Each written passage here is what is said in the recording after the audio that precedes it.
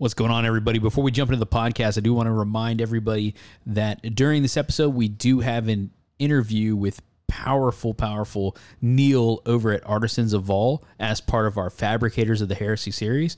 That does start at about 1 hour and 48 minutes into this episode if you are here specifically for that interview. Just a heads up, I appreciate all you listeners out there, and let's get with the show. This is Radio Free Isstvan. The following public service announcement is direct from the Praetorian.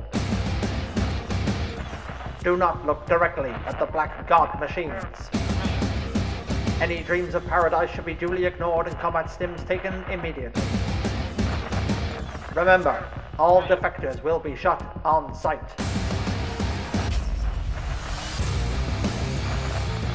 Emperor protects. What's going on, Radio Free Isstvan listeners, and welcome to episode 154 of the Radio Free Isstvan podcast, a Horus Heresy wargaming podcast. My name is Michael. I've got my co-host Derek here. Say what's going on, Derek. Hey, how's it going? How's your day? It's going pretty good, man. I am pretty excited for this episode. There's some me too. Cool stuff that I want to, like, I haven't talked to you at all about Battle Sim, so like I'm really excited to talk to you about Battle Sim because I've been avoiding most of it, but I heard some good stuff. Yes. So we're gonna talk about some of our, let's see here, I got my spreadsheet, it moved over here. Definitely we're gonna talk, we have some voicemails that we are gonna go over. We're going to go over some hobby progress. We're going to talk about a couple of new releases that came out. Yeah, there's some stuff came out. And I think we're going to have a pretty in-depth discussion about the librarians, just like librarians in general. Yeah, what they can do for you. Yeah, because I don't know like anything about librarians. So like when they dropped the librarian model, I was like, I should probably look into what I could actually use that sucker for. Can you put a jump pack on him? Because that's Oh, yeah. We'll talk about that. What can this nerd do for you? So before we get into this interview, before we get into this podcast, at the very end of this episode, we do have an interview as part of our Fabricators of the Heresy series with powerful Neil over at the Artisans of Vaul. Nice. If you don't know who that is, if you've seen any of the pictures of the beautiful Blood Angels takes Michael's been putting out, they do a lot of the stuff he's been putting on those to upgrade them is from Artisans of Vaul for the STLs. Yeah. A lot of it Michael has been doing himself, and he's been killing it, I gotta say. But he has been making good use of some of the Artisans of Vaul stuff. I'm super excited. He was so I will tell you guys that if you're like on the fence on whether or not you should try Epic or not, he's gonna push you over the edge. Like he said in the interview he's like convinced like 10 or 11 people to play Epic. And at one point, we just kind of just like me and him were just talking about Epic. And he's like, man, I should be selling my stuff, not like talk about Epic. And I was like, no. The people who listen to this podcast, they're going to want to hear this. They are here for this conversation. Yeah, regardless of what it's about. And if not, I am here for this conversation. Please continue. Just let it happen. I felt like we were holding hands the whole podcast. I was into it. We talked for like an hour and a half after the interview as well. Like it was. You're telling me. Dude, the Heresy Epic community has been like nonstop this whole time, especially since 3D printing like popped off. They were just underground, dude. Just underground doing their own thing. Yeah. Well, I mean, even in like Adepticon 2019, 2018, there were people talking about getting into it. And like I remember when Tim and Michael, when they came down for Stiff and then going up to Adepticon, you show them like stuff you've been 3D printing and they're like, what? Yeah, for the Bastion, I remember I still have that picture of that little line, that fluorescent or clear green Bastion, like 1/6 scale. Yeah, so nice. Speaking of Fabricators of the Heresy, I do want to remind you guys all from episode 153. We did have an interview with BB Miniatures, powerful Brennan over there. He has the Pro Palette painting class, and he did offer a 50% off coupon for your first month using discount code TurningProRFI. Love it. So Thanks, Brennan. That rules. I'm actually in that Discord as well because, I'm taking his classes and I just see like... You just look at your mutual Discords with people? Yeah, I just see people coming in like, oh, nice. Nice. I saw a Locker go in there. I was like, oh, yeah. He's been doing it. I was like, Locker's here. Hey. Yeah, he's been getting in that. And I was talking to him about it. He's like, yeah. I was like, oh, did you get the discount code? He's like, I'm already in it. It's beautiful. It's a beautiful time. I was like, I'm not salty. It's worth it. Yeah. So go check that out, guys, especially if you're trying to up your level in painting. He's one of the guys I'm using right now. Excellent guy. And so sweet. So cool, sweet dude. Voice. Did you listen to the interview, right? Oh, absolutely. Well, the sweetest guy. So kind. Oh, yeah. Yeah.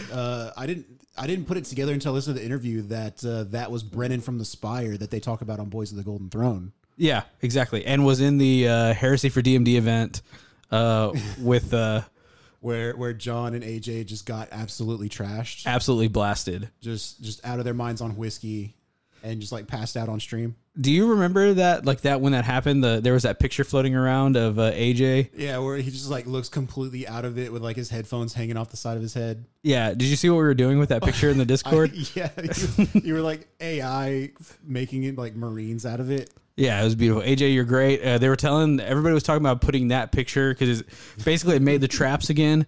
Everybody was talking about putting that picture on a T-shirt, and I was like, "Well, we got AR art now, baby. Yeah, we can do one better. we will AI art a Marine out of this face." And so I was like, "Hey, Midjourney, take this face and put it on a Marine." Okay, boss. Yeah, it sure did. How's this? It said, "What Legion?" So we have a lot of fun with that Midjourney bot. He does good. Once again, if you're not in the Discord, man, we do a lot of fun stuff in there. It's a whole community in itself. And if you want to learn how to use the Midjourney bot, hop in there because I taught a bunch of people this week. I don't know what happened this week, but there's a lot of people asking. Come on in. So, okay, so let us see here. We've got some voicemails. Love it. So if you are out there and you want to give us a voicemail, you can give us a call at 361-265-8658 and it'll go straight to voicemail. You can just leave us a message. We'll play it live on air. We do not pre-screen these. Sometimes we get like a little subtitle, like speech to text. We don't really scan it, but sometimes, like when we go to pull it up, you can see, oh, a lot of this was filtered out. This one might be a little bit heavy on the profanity side. Yeah, we try not to screen it at all. So it is what it is. If we haven't had to cut anything yet, and we've played some some harrowing content, if we have to come back and edit in some kind of disclaimer, I don't know what we're gonna do. Thankfully, we haven't had to do that yet. If you don't want to leave us a voicemail that way because of, say, international phone calls or things like that, you can reach out to us on Facebook or Discord or anything like that and just record a voice clip and send it to us, and we'll make it work. Just reach out. We'll figure out what we got to do. Yeah, we'll make it happen, guys. All right, what we got? All right, you ready for this first one? I hope so. What up, you beautiful people, you. I honestly thought the next time that I would be calling you all was you talking about how my company accidentally kidnapped somebody in Vegas this year. But no, instead I'm calling about brisket. What? Brisket? You know what brisket is. I know you know what brisket is. Corned beef is brined brisket. So water, spices, sugar, pickling salt, and a container. You hold it for 3-4 days, and you have corned beef.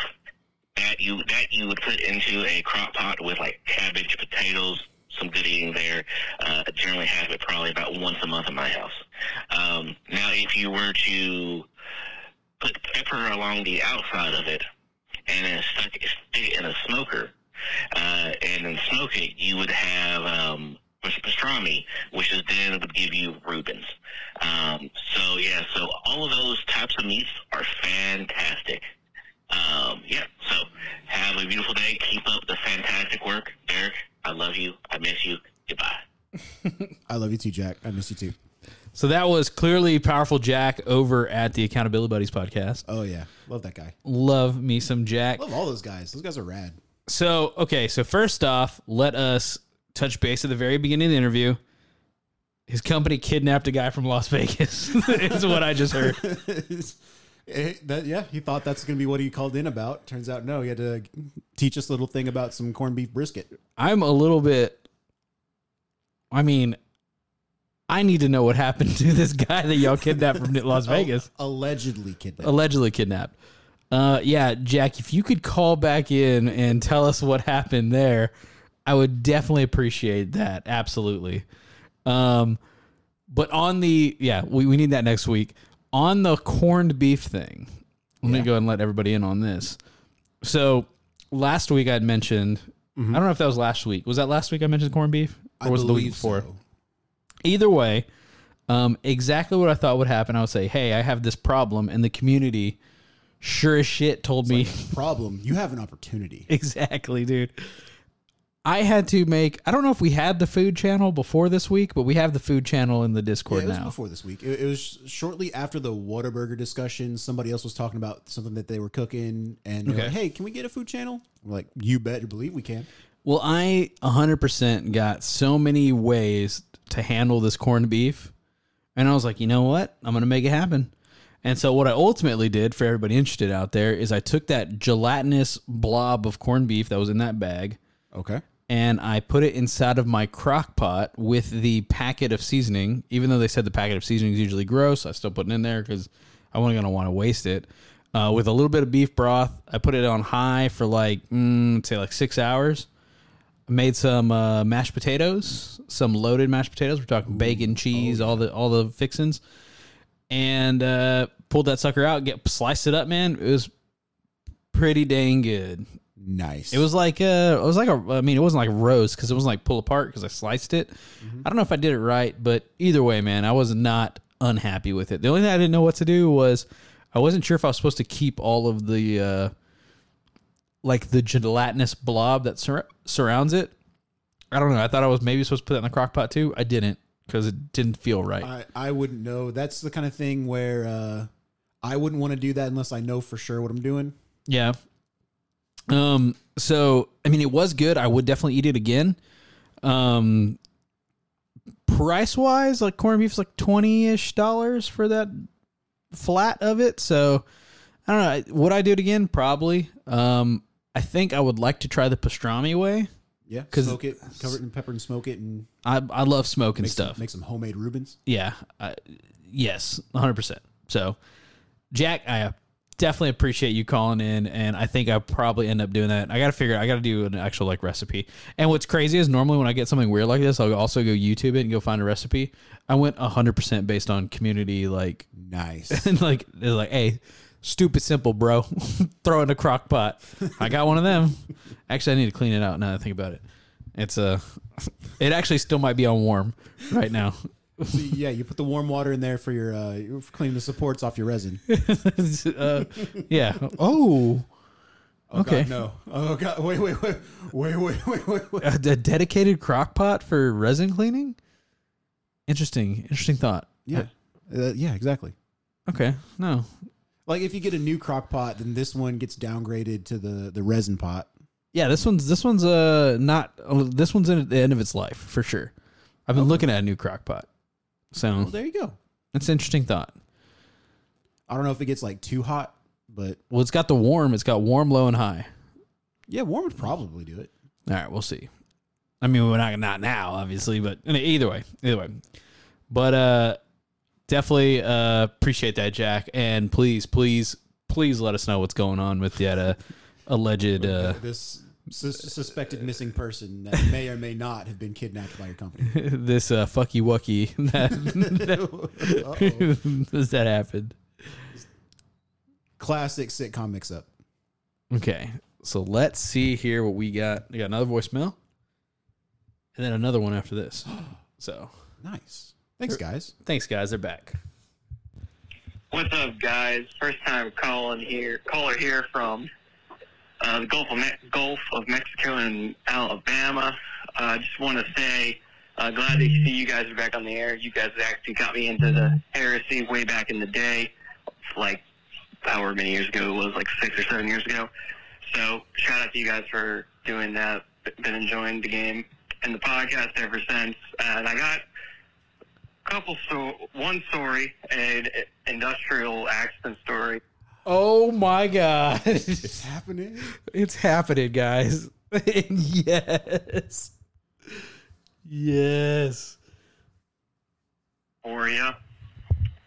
My fiance works at a chemical lab, and right before she got hired, they were cleaning one of the reactors, and one of the guys, when he was cleaning, wasn't really paying attention. He was like singing along or something while he was working, and next thing, one moment he was cleaning and jamming out, having a good time, and then next thing he knew, there was blood running all the way down the reactor, and he looked down, and half of his foot was gone. Yeah, that industrial power washer just sliced right through his steel-toed boot. So they had to get him out, and yeah, the message there is just pay attention when you're handling powerful machinery and washing equipment, I suppose. Not much else to say. I'm Bruce, down in Alabama. Happy you guys are back on the air. Thanks a lot.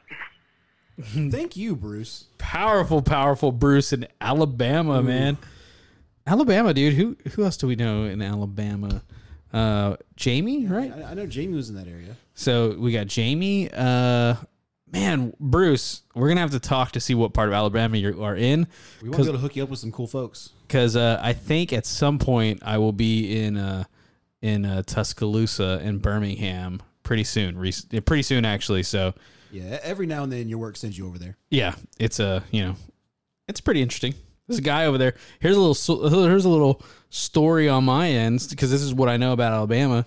There's a guy over there I work with right now who he had like open heart surgery. Oh yeah. And he had like really bad cholesterol, just not doing great. And after his surgery, at some point he heard that apples are good for you. Cool. I guess good for your heart or something. Apple a day, He eats a bag of apples a day. Oh my God. The bag. He eats the full bag of apples a day. This is the man your math homework was about. He eats a full bag of apple a day. And I was like, that can't be good. And I looked it up. I was like, what, there's got to be something against you. Apparently some dietary problems you can develop from too much. Yeah. If you eat too many of the seeds, you can kill yourself through, I don't know. Smashed up apple seeds is like, that white powder that they used to send to journalists and stuff. What is that stuff called? Anthrax? Anthrax. I believe it's anthrax. Like anthrax, ricin. There's a couple of Yeah. Oh, apparently that's apple seeds, like crushed up apple seeds, like a bunch or something like that. You could poison yourself from eating too many apples. That's something I learned there. Because in my mind, I was like, there's no way that your doctor told you to eat a bag of apples a day. No. A bag of apples a day. I had to travel around with him for like 2.5 weeks working on his area, and every day he'd offer me an apple. I'd take one. I knew I was going to get an apple out of the trip, but I would just watch him. He would never like the way that a person chews tobacco. This dude would eat an apple, and just like, hey man, you trying to quit smoking? Is that what the apples are about? He's like, no, I just like apples. He's like, no. He told me, he's like, yeah, no, I try and stay healthy, so I just eat apples all day. I'm like, oh. Okay, you're going hard on the apple. Yeah. And then here's something else funny about this. And I know we're going to get back to the cut off foot in a second. He told me, he says, I'm working on a unit, right? I'm wiring up this panel, getting it communicating, all this jazz. And by the way, I'm in the middle of the woods in Alabama where there's absolutely no phone service. I have no phone service. Our units don't have phone service. We're setting up these satellite antennas to get any level of communication out. You're by yourself. If I died out there, you guys would just never have heard from me again because nobody would have found us. That's just how real it is. And so that's how it is sometimes out in the field, So I'm sitting there and he just disappears. He just goes, just leaves. And the way these pads work out, right, is it's an oil fill pad in the middle of the woods. And so it is probably like a 100-yard circle, and just basically it goes from dirt to straight up woods. It's not it's a perfect circle where we've cut out a hole in the woods, and they spray like weed killer and everything, so nothing's allowed to grow there. Industrial herbicide. Yeah, and so it's like you just have this perfect circle in the middle of woods with a road leading to it, and so it's dirt and then woods. And then sometimes there's like a chain link fence, and sometimes there's a barbed wire fence, and sometimes there's just nothing because you're in the middle of a ranch. So in this case, in this instance, there was nothing. And then I can see everything on the location because it's flat, and then he's just gone. Just trees. This guy I'm with is gone. And I was like, man. And his bag of apples was sitting on the unit. And I was like, this is not good. He's not going to be far. Like, I'm going to have to do some paperwork about this. And so I was like, where'd he go? And so I kind of walk back to the truck. I see if he's not in his truck. I was like, man, where'd he go? Where'd he go? And I'm like, he just disappeared. And finally he comes out of the woods. And he's all, hey, he comes out of the woods. Did you need me for something? I was like, oh no, I just wasn't sure where you were. He's like, man, this many apples a day keeps you regular. And I was like, oh, did you just? Yeah. I was like, did you just in the woods right there? And he's like, yeah. I was like, there's a porta potty like right there. He's like, no, porta potty, gross. He's like, I prefer the woods. I was like, that's I mean, hey, there's nothing wrong with knowing your scene, knowing where you want to be. And he had his roll of toilet paper. He knew what he's into. He knew what he's about. He came prepared. And, So yeah, oilfield workers do shit in the woods. So either way. So about shooting yourself in the foot with an industrial power washer. Yeah, slicing your foot off. I guess what's cool about that is he kept going, and then it was like, and it wasn't until the blood that he realized what was going on. It was clean enough that he like didn't feel it. Yeah, it was just a clean slice, and then missing half your foot. I guess that is the cool part about cutting half your foot off with the industrial power washer. Yeah. Can they reattach that level of like bone to you? Ooh, I don't know, because I know with the extremities, typically they have more nerves. It gets weird. I wonder if he still has half of his foot missing, or if there's like a prosthetic or something. Yeah, I don't know. I wonder if if you immediately grab half of the foot that's in the steel toe boot, threw it nice, and then put it in a cooler and sent it with him. Would he be okay? God, I hope so. Well, I don't know. We'll find out, I guess. I mean, somebody's going to tell us. Somebody if they do have to like hook them up with a prosthetic, thankfully, like half your foot, you still retain probably most of your mobility. Your balance might be a little off. I used to work with a guy that worked at one of our plants down here, and he said that they had 11,000 pounds, 50,000 pounds of pressure in some of these vessels that they would work with.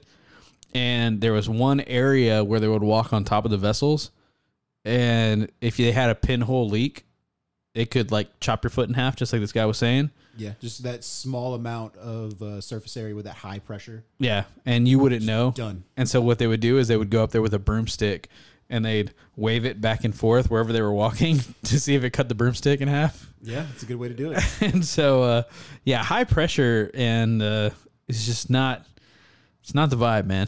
Yeah. Have you seen the video? It's like a underwater pipeline, and there's like a small crack, and it just sucks a crab into it. No. Yeah, it's just like underwater pipeline. There's I guess a rupture along it, and a crab is just scuttling along the pipe, and it hits that crack, and it just sucks it to the crack. Oh, because the pressure from the ocean? The differential pressure, yeah. Oh, okay. And then it just folds the crab in half and pulls it in. Oh, God. Yeah. And then he comes out and hits a broomstick. Some guy's like, it's got to go somewhere. Okay. Yeah, don't mess with pressure. Pressure is bad for you. I'm so thankful for you, Bruce, for starting off. I feel like, you two, Jack, Bruce and Jack, both starting off the voicemails.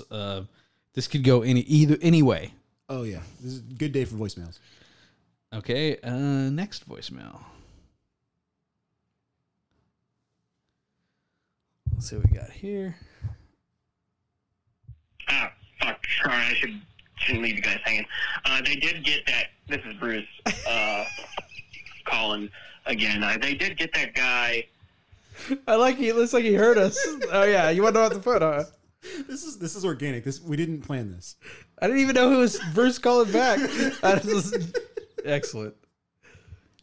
Out all right, and he did live. I don't know if he was able to they were able to salvage his foot or anything, but he ended up being okay in the end. But just because I called you again, I figured I'll drop some bear knowledge. I don't know if it's real knowledge, but I learned a fun fact. Apparently, I don't know if there's any Alaskans on the podcast who listen or in the Discord, but apparently they use donuts to lure bears. So I thought that was pretty funny and cool. Image is pretty comical in my head. So if anyone can verify that, that'd be pretty cool. Thanks again. Thank you, Bruce. So here's the thing. Hey, what's up? Once again, when I was in Alabama, I was sitting inside this exact same, riding with the same person. Yeah. Because I've never been in a situation where I had Johnny to. Appleseed? Yeah, Johnny Appleseed is what we'll call him. I've never been in a situation, even when I worked in Pennsylvania and Ohio, and like, stuff where you feel like there'd be more bear activity. I was never like in a situation where I was like scared of bears because everywhere we were working was like in hill country and like way open. And you could take a black bear. Yeah, I could take on a black bear. But in Alabama, because it was wooded like that, I was exceptionally afraid of like bears. And I remember we're at threat level orange for bear attacks right now. I was like, wait, man. I was like, I've talked a lot of shit about bears on this podcast, and like this would be, and so like I've been building up some karma. We were waiting, and I remember I was sitting there with my foot on the truck door because we can't idle our trucks because our company's really green, and so I have my door wide open with my foot on it, and I'm sitting there and I'm on my phone waiting for somebody to come and approve something, and I was like, wait. And it's just full woods. Like I said, it's like probably like 30, 40 foot trees around me, just like full as like what you like horror woods. In the woods. Yeah. And so I was like, does Alabama have bears? And it was like, yes, Alabama has bears. I was like, oh Lord. I was like, well, and I clearly remember, I was like, what attracts bears? And like anything sweet, like honey buns, like donuts and all that stuff. So I did know that. I didn't know that Alaska uses them to attract bears. But yes, I remember specifically that we had gotten donuts that morning and they were in the truck. And I was like, well, I got to close my door now. Like I can't. So the fact that this all organically has come back around. And by the way, Johnny Appleseed did not eat any donuts that I brought. When I first meet somebody for the first time, I bring donuts in the morning so they can get like good vibes from me. Yeah. Oh, that was the exact wrong move for Johnny Appleseed. He does not eat donuts. Should have brought the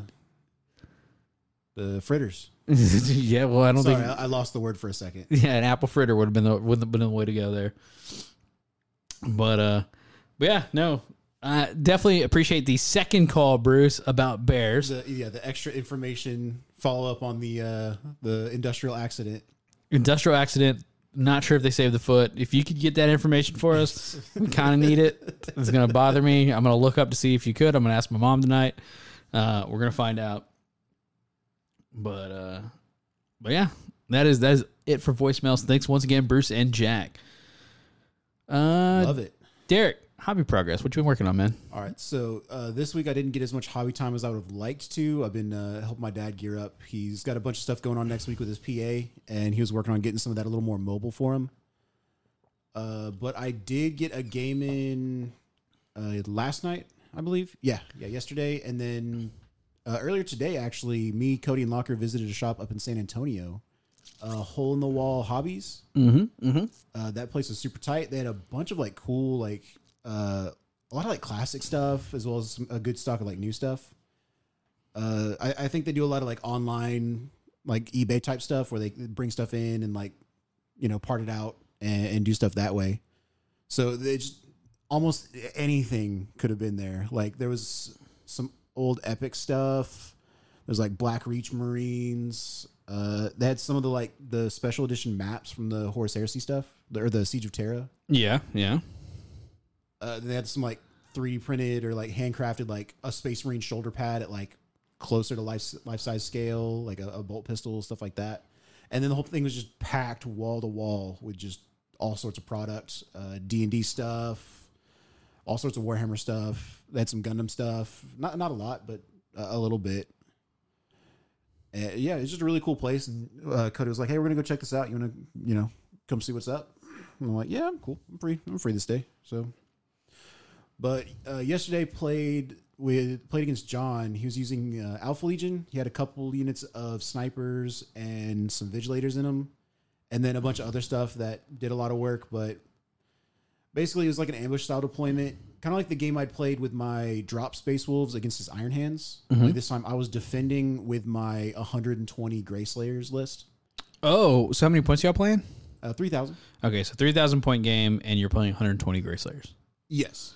Okay. So my list was a 20-man unit of Gray Slayers with Artificer Armor on the Sergeant, 5 Power Fists in the unit, Apothecary with no upgrades, 6 of that, plus a Praetor and 2 Speakers of the Dead, which are Space Wolves, Chaplain, Apothecaries, if you don't know. And that was my list. That's all it was. Very straightforward. I've got a whole bunch of dudes. Do something about it. Okay. So I had two of those units outflanking. Otherwise, they wouldn't fit my deployment zone. Okay. Because the Rite of War I'm running lets them do that. And then, so the deployment, the center tile that I was like ambush style deployed on had like 2 ramps coming off of it. There's like the Castellum Stronghold tile. Yeah, I know. Okay. So he goes first and he just pins those 2 units. So I'm now trapped inside my deployment. I can't do anything about it. And then he spends the next few turns like shooting me off the table.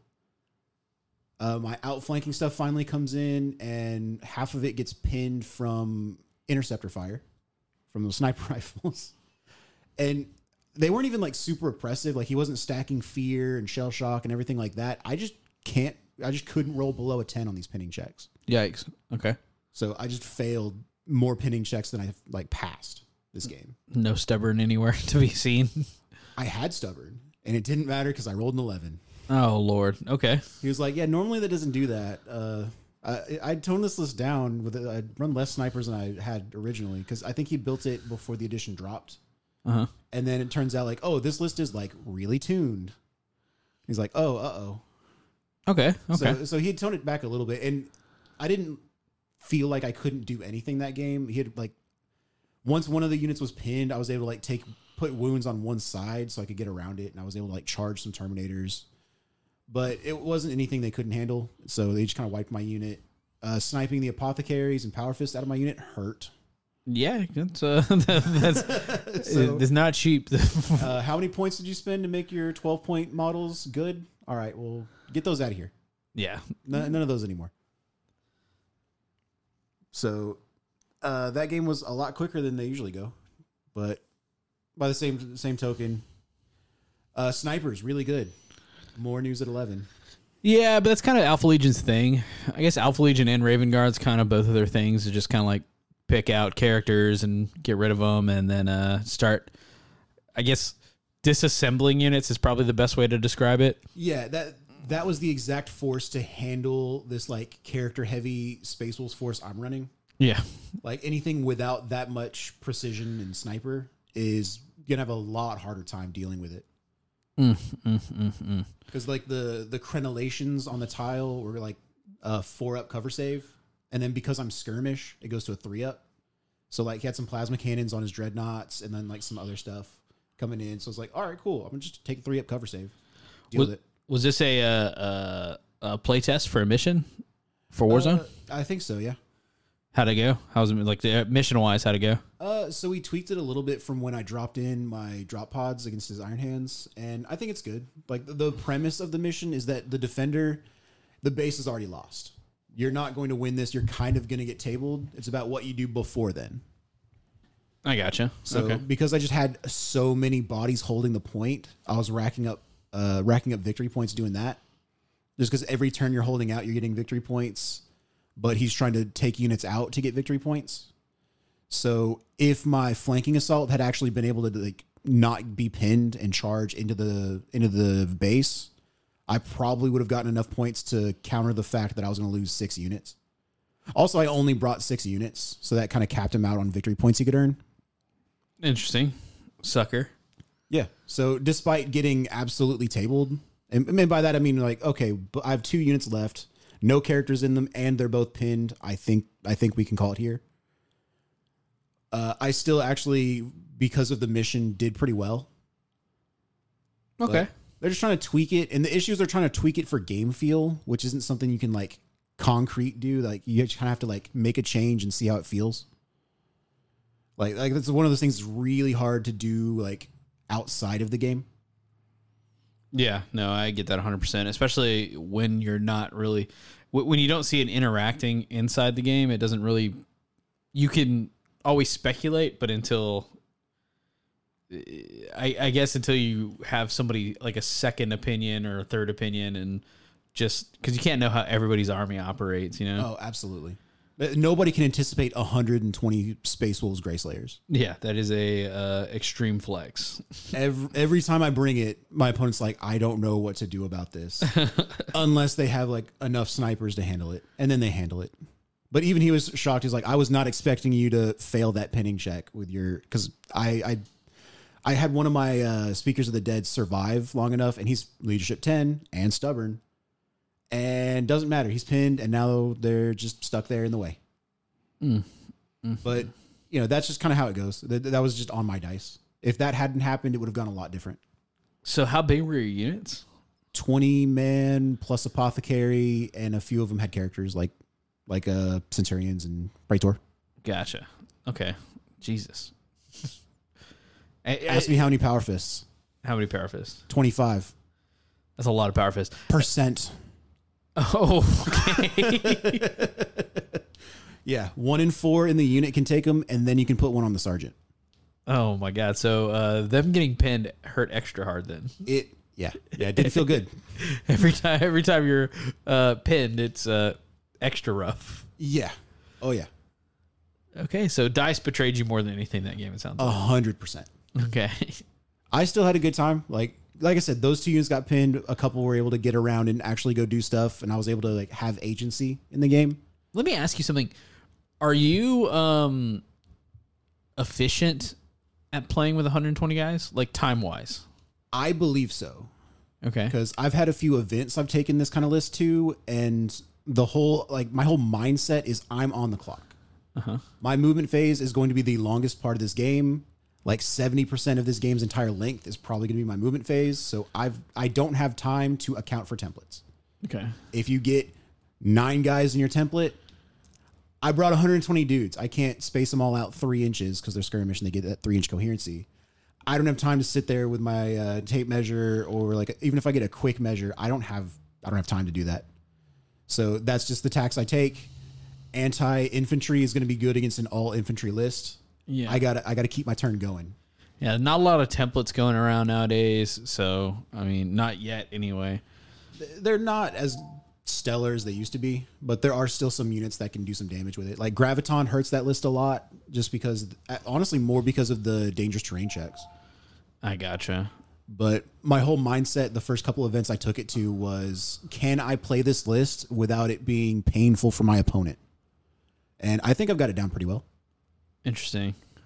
Yeah, now I was kind of curious on like if you're thinking maybe like include some movement trays or something to make it easier or anything like that, but I'd thought about it. The biggest way I could improve it is having some like Magna racks or something, so they're a lot more organized at the beginning of the game, so that I'm not, because right now I'm not proud to say it, but they ride around in a box in my truck. They ride around in a duffel bag. I've got a cardboard box that used to hold a box of resin, and now it holds a bunch of Space Wolves. Oh, Lord have mercy. There's only one of them that broke that I couldn't fix. Okay. I only had like 5 guys I had to repair the last time, so it's not as bad as it could be. I mean, it's not just like kicking around in the bed of the truck or anything. Is it padded? Is there some sort of padding, or is they pat each other? They all just kind of like form a mass. They you use their gravity. They form what orc players call a wah, and that's just how they roll. Okay, so they're like a dandelion, where they're all stuck together, and they eventually break up. It just scatters off into the wind, and they go do stuff. Go make other Space Wolves. Okay, no, that's fair enough. That's fair enough. But I do need to improve that a little bit, because before the game, it's like, all right, let me sort you into your squads, because they have like different markings on their shoulder pads. That's kind of how I tell. Okay. During the game, I try to keep like a row of dice between all my units so my opponent can tell. But a lot of that is, okay, these guys are going to move here. These guys are going to move here. Here's what's going to happen. And just kind of like planning out my turn. And then like, oh, these guys are going to, this squad's going to move over here and do nothing else. So I'm going to move a few guys. and I'll leave that for later. Go do the rest of my turn, and be like, all right, your turn. Now I'm gonna move the rest of the squad. Go ahead and do your movement, and just kind of like seeing what you can like stack to have stuff going at the same time. I wonder if that's is that ever in any like fluff or anything where it's just like a mass infantry charge of Space Wolves? Probably wouldn't shock me. Okay, There's two factions I think would 100% do that. One is Space Wolves, the other one is Stormwing, who apparently can do it better. I found that out today. I was looking at Dark Angel stuff. It's like, oh, Stormwing can just do that list better because I'm limited to 120 Grey Slayers. If I want more Grey Slayers, I have to ally in Alpha Legion to use Rewards of Treachery to take another Grey Slayer. Take Grey Slayers. Whereas Stormwing, you can take your tacticals as elites as well. Okay. So they get 10 slots. They can put 20-man tacticals. Interesting. Can't have nothing. Dark Angel's got to do everything better than everybody. Okay. So, okay. Are you going to run that list, Alamo? I don't think so. Okay. I was curious. No, I need to get some table time with these Ultramarines. Oh, that's right. Okay. Man, that'd be an interesting I think list. this week I should be able to put in some more work on them and get them done up. If not done, hopefully where I can start taking some good-looking pictures of them. Because people have been asking, where they at? I thought they were supposed to look good. Where they at? How they look? They look good. Trust me. Take my word for it, people. Hopefully they won't have to by next week. I'll have something. And if it don't look good, then, well, I got busy this week. But no, other than that, hung out at the shop for a little bit. Talked to Powerful Tyler. Yeah, he was telling me about some of the Battle Sim games you had going on. But I tried not to hear too much because I either wanted to see it firsthand or catch up with you right now. So why don't you tell me how that goes? Sure. So check this out, guys. Everybody listening. Last week, in between last week and now, I think last week we kind of talked about how jumping into Heresy is a little bit difficult because it's like all or nothing, really. Like there's a little bit. There's no like, hey, try this out and see if it's for you. Is this unit cool? Is this because there is Zone Mortalis. There is Zone Mortalis, but there's some stuff that you would use in Zone Mortalis that wouldn't really translate too well into that. And also the barrier for entry for Zone Mortalis isn't so much on the model side, it's on the table. Yeah, it is absolutely. If you're getting into Heresy, you probably don't have a Zone Mortalis table unless you do 40k boarding patrol. Yeah. So we talked about that last week, and it was like that kind of like rattled a little thing in my mind. It's like, man, I wish there was like an easier way for people to get into it and like be able to play, but also not have to dedicate like fully invest into an army and like fully invest into 4 hours of play or anything like that. Yeah, the gears were turning before we like finished recording. Like, you were already like, hey, what if there was this? How would that work? What would that look like? So like that's what got me down the river of synchronicity that is the way I live my life. And then I went to go get my haircut at a Powerful Rick from the shop. Which was the most interesting haircut I've ever had because I've never had a barber. Like he does like professional fades and all this stuff. Like he works for a company called Texas Made Fades and like does like exceptional haircut works. He trimmed up my beard. And I got the full package, right? Oh yeah. I was like, see what he can do. See what this guy can do. So he plays Kill Looks Team. good, by the way. Appreciate you. He plays Kill Team at the shop. And so I'm getting this haircut with this like Warhammer barber who is like essentially just talking shop the whole time with me. As barbers do. Which is like, but specifically about Warhammer. Yeah. Which is an experience I've never had. I'm pretty sure there have been people out there that have this experience, but I would say it's one of the most like awesome experiences you could have. Because like you're getting your haircut, you're just like chopping it up. Like I feel like this is how like New York Wall Street people talk about like when they're talking about trading stocks, but I'm talking shop about like Kill Team and Horus Heresy and 40k. And so me and him are going back and forth, and he's telling me about Kill Team, I'm listening about Kill Team, and then I start talking about Heresy. And then he comes out and says like, yeah man, I've been interested in playing Horus Heresy, but nobody, like every time I ask somebody, it's always a just play what you want. Just play what you want, play what you feel. And he goes, I don't know what I want. I don't want us to go spend hundreds of dollars on something that isn't good. Why would I I don't want to have a bad time, but also, I don't want to be overpowered. I don't want to do this. And no, it's like, there's like, so he's like, everybody I've talked to about Heresy, does not have like a play this list and you're going to have a good time. Like pick a Legion. I'll tell you what Legion you want to play. I'll give you a good list for it. Nobody's telling him about that. And then he's like, and then in addition to that, the bar, because he's competitive. He's a competitive kill team, 40K player. Yeah. So would be competitive in Horus Heresy. He says, I want to play, but like also want to get good at it to where, people are having a good time with me instead of just rolling all over me. He says, but every time I see y'all playing Horus Heresy, there's a, it doesn't look like anybody is playing like narratively. It seems like everybody is playing like with a mindset of trying to win, right? Yeah, and that's a big discussion probably for another podcast. Absolutely. I've had some thoughts on that too. I've been trying to let mature. Okay. So even better. So he's talking about this, and I'm like, okay. He's looking for an into the heresy kind of thing. And then his biggest thing was like, I've got to dedicate 4 hours of gameplay to even pull like one thing out of this. Yeah. And he's all like, when I play Kill Team, I dedicate 45 minutes, an hour, get a game in. I know I'm going to play better next time. And then I said, let's re-rack. 45 minutes to an hour, game in, re-rack. He said, you get 4 or 5 games in a day.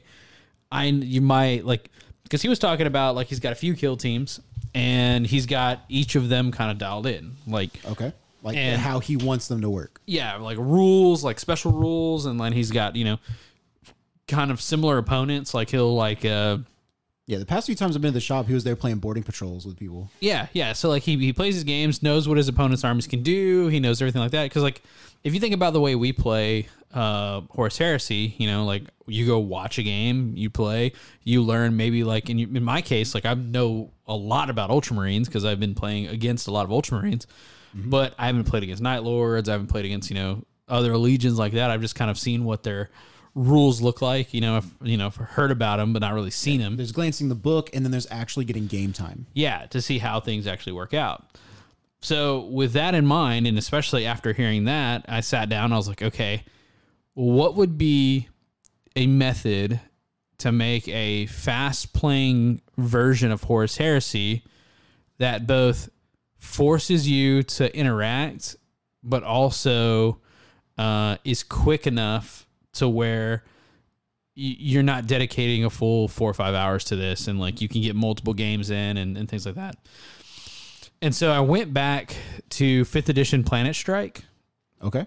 And so if you're back on this one. Yeah. The old Planet Strike rules had modified force organization charts that were determined whether you're attacker or defender. Okay. And it wasn't you have to take an HQ, you have to take troops and all this stuff. It was kind of modified where it was like, oh, if you're a defender, you're probably not going to have fast attack units. You're probably not going to have elite units.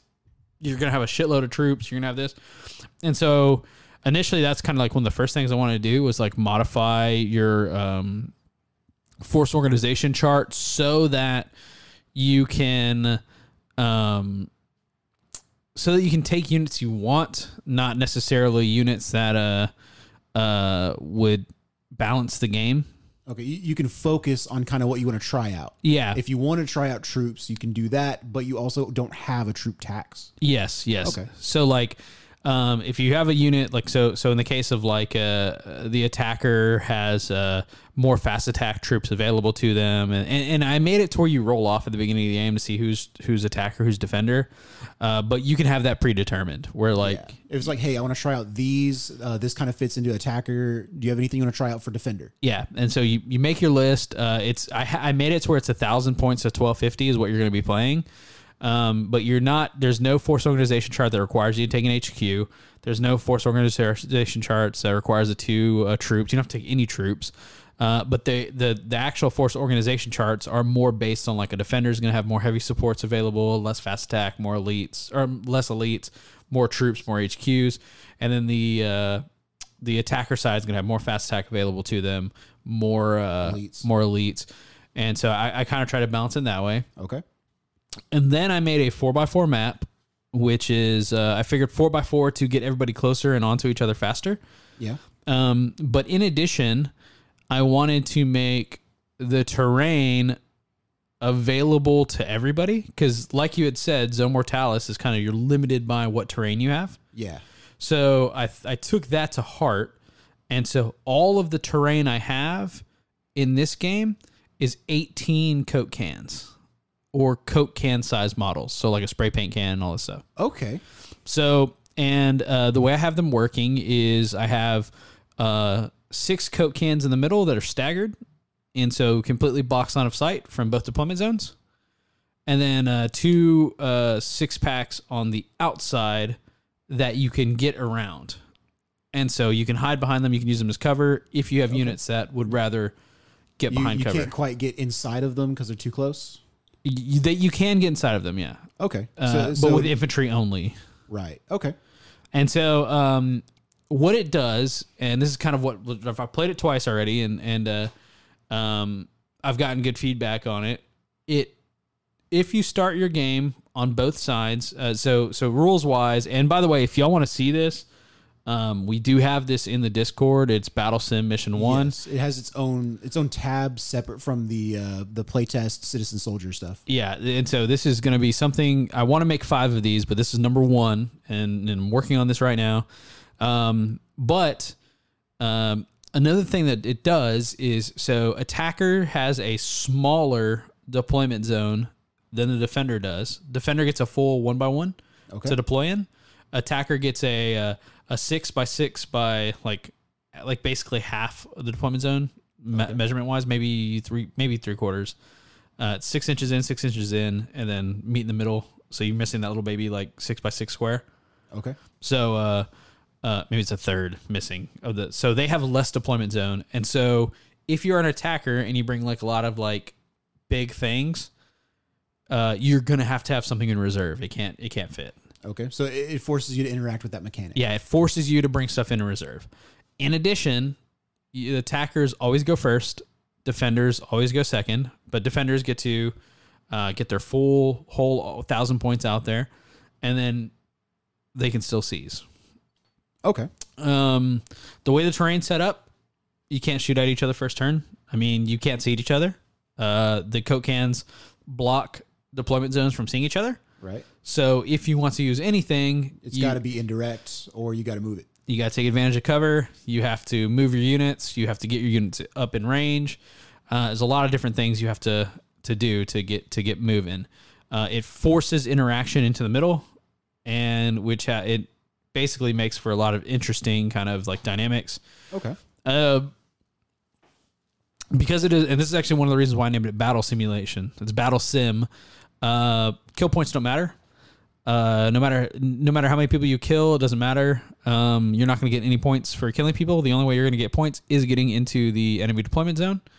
That is the only way you'll get any points. Any unit gets in the deployment zone is 1 point. Any scoring unit is 2 points. That's the only thing you have to remember. The entire game, if nobody gets in any deployment zones, you'll tie. That's it. No other rules. If you murder each other, if you end the game and you're not in your opponent's deployment zone, then you do not get any points. And so, because that is such a hard rule, and I actually learned this from the 2 Battle Sim games. It forces you to play more aggressively. It forces you to play the mission. So, driving a Land Raider directly next to a Rhino and passing it up to get it into a deployment zone in like turn 3 is a very weird move, right, in normal games. But because it doesn't, it takes away and strips kind of the bloodlust. Yeah, the focus on making your points back. Yeah. So it's it definitely. When I see a unit and like if I'm a Bale Predator and you put a big meaty infantry 20-man Gray Slayer squad, I'm gonna want to shoot it. I want to kill this thing. But when that's not worth it, right? And I know that this bolter unit can't hurt my Bale Predator as long as I'm facing it, but I know it's going to take me 2 turns to get to the deployment zone, and I only have 2 turns left. I know that I can't waste snap shooting today. I can't, I can't go around, and it's one of those things.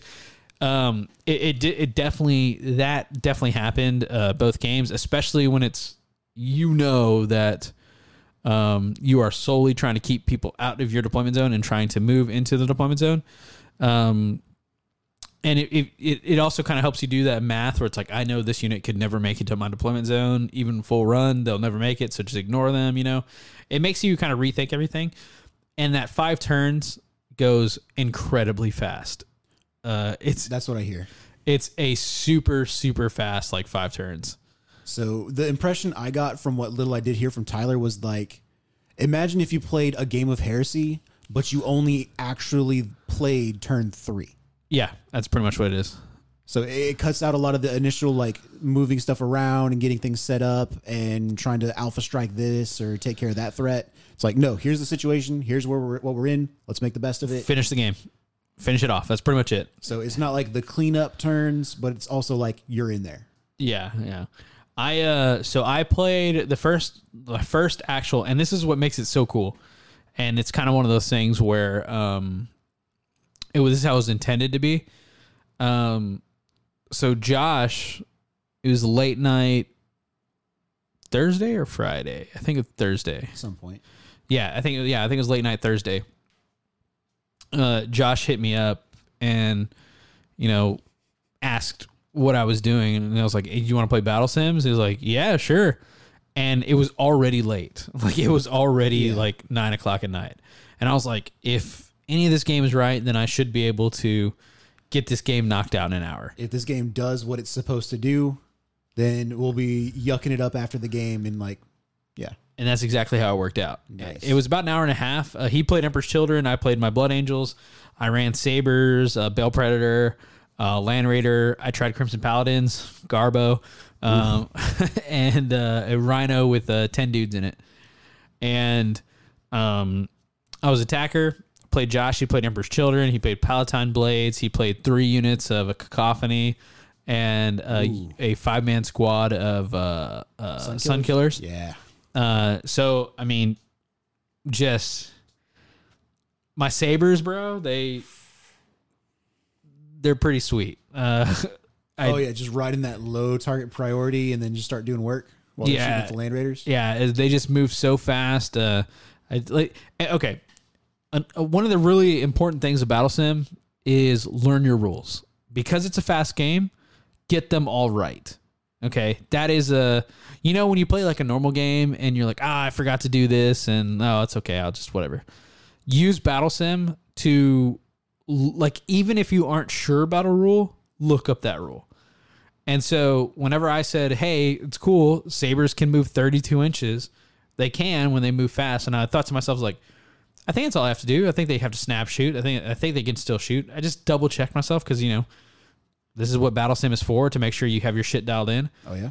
Well, I guess when I was talking about doing this for a Warhound, I completely overlooked that you could possibly stun yourself if you do this. Yeah, we were talking about this. So when you move flat out with a fast vehicle, you roll a d6 for the vehicle. If you roll a 1, you're stunned. Loses a whole point as if from a glancing hit and is now stunned. Yes, and in a squadron, that means you roll... Once per vehicle, 3 vehicles, and that's 3 chances of a 1 being rolled. And if one of your units gets stunned, you can't abandon it out of the squadron. Nope, has to be full blown immobilized for it to split off. Yeah, so I learned that, and I was like, wow, this is I love me some Sabers. A little riskier now. Yeah, very risky, especially but kind of worth it in some instances. But I think it's just I'm gonna start using it to where I don't have to move 32 inches all the time. It's more of a flex than anything. But in any other game, that amount of movement you really wouldn't need. They have a 24-inch gun. They can get in range of what they need to hit. Yeah. But because you're trying to get to that deployment zone. Yep. I was flying, dude. I was like, later, loser. I was like, oh no. So ass. I ran the autocannon, assault cannon Saber. I know the autocannon's good. How does the assault cannon do on it? Great. Oh. Reacting assault cannon is great. When it happens. So it's just cool to throw strength 6 rending into stuff, and then you got your autocannon anyway. So very much same thing. Hell yeah. I did that. That game, I learned very quickly that Palatine blades are very, very powerful. For sure. The like +1 initiative. Yes. Does work. And forcing you to have a -1 to hit them. It's nasty. It's especially nasty in Crimson Paladins, because that's who I sent it to them. I was like 3 Crimson Paladins versus 10-man Palatine blades. Not even a challenge. They Yikes. Stripped those men naked. There was nothing they could do. Like, and they took his shoes. Yeah. They took everything down to my shoes. Sabers, they took care of the Sun Killers really quickly, as they knew what their target was. Rented them out, and then it was kind of just like, luckily the Cacophony, there wasn't a lot they could do against tanks. Had a Land Raider in there, so it was just pretty much Land Raider just does what it does, picks you apart. Its last cannons are gonna go through, and so it's going to pick you apart, does what it needs to, one at a time. Even if it's just one guy at a time or 2 guys at a time, it's gonna do what it needs to. Mm-hmm. So in that case, it was one of those things where it was just getting to deployment zones, and neither of us, we were so heavily defended on our own deployment zones because we were both moving very quickly that we just couldn't get there. Neither of us could get there. And because that's the only victory condition in there, is you get to leave by tying. You both learned the rules. Yeah. You both fucked each other up, and nobody has to say, he won or he beat me. You tied. Yeah. So. Yeah, sounds like it worked exactly as intended for being this early of a draft. That's awesome. Yeah. I was thinking like 18 Coke cans. I think this could be a pretty good beer hammer game. Yeah, I'm definitely going to... 3 6-packs? Yeah, I'm going to try and figure out a 3D model that looks like a Coke can. That like... not the ones that actually use the Coke can, but like find a 3D model that like looks like a Coke can, but like maybe I can print in like a clear resin to make it look like a simulator. Like, they're using like paintballs. Paint like the green grid on it. Yeah, or maybe paint them like paintball inflatables. And then like he's like, oh yeah, they're using paintball turds right now. And then I played against Tyler. I played against his Ultramarines.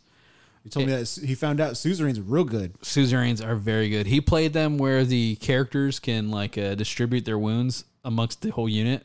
Yeah, I don't like that, so I don't do it, but I don't have a strong enough argument to prevent other people from doing it.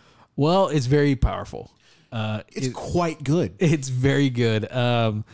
So I sabered him, ran up, blasted the shit out of him, and he's like, oh yeah? And started running at me with suzerains. I was like, oh yeah? Started blasting him back.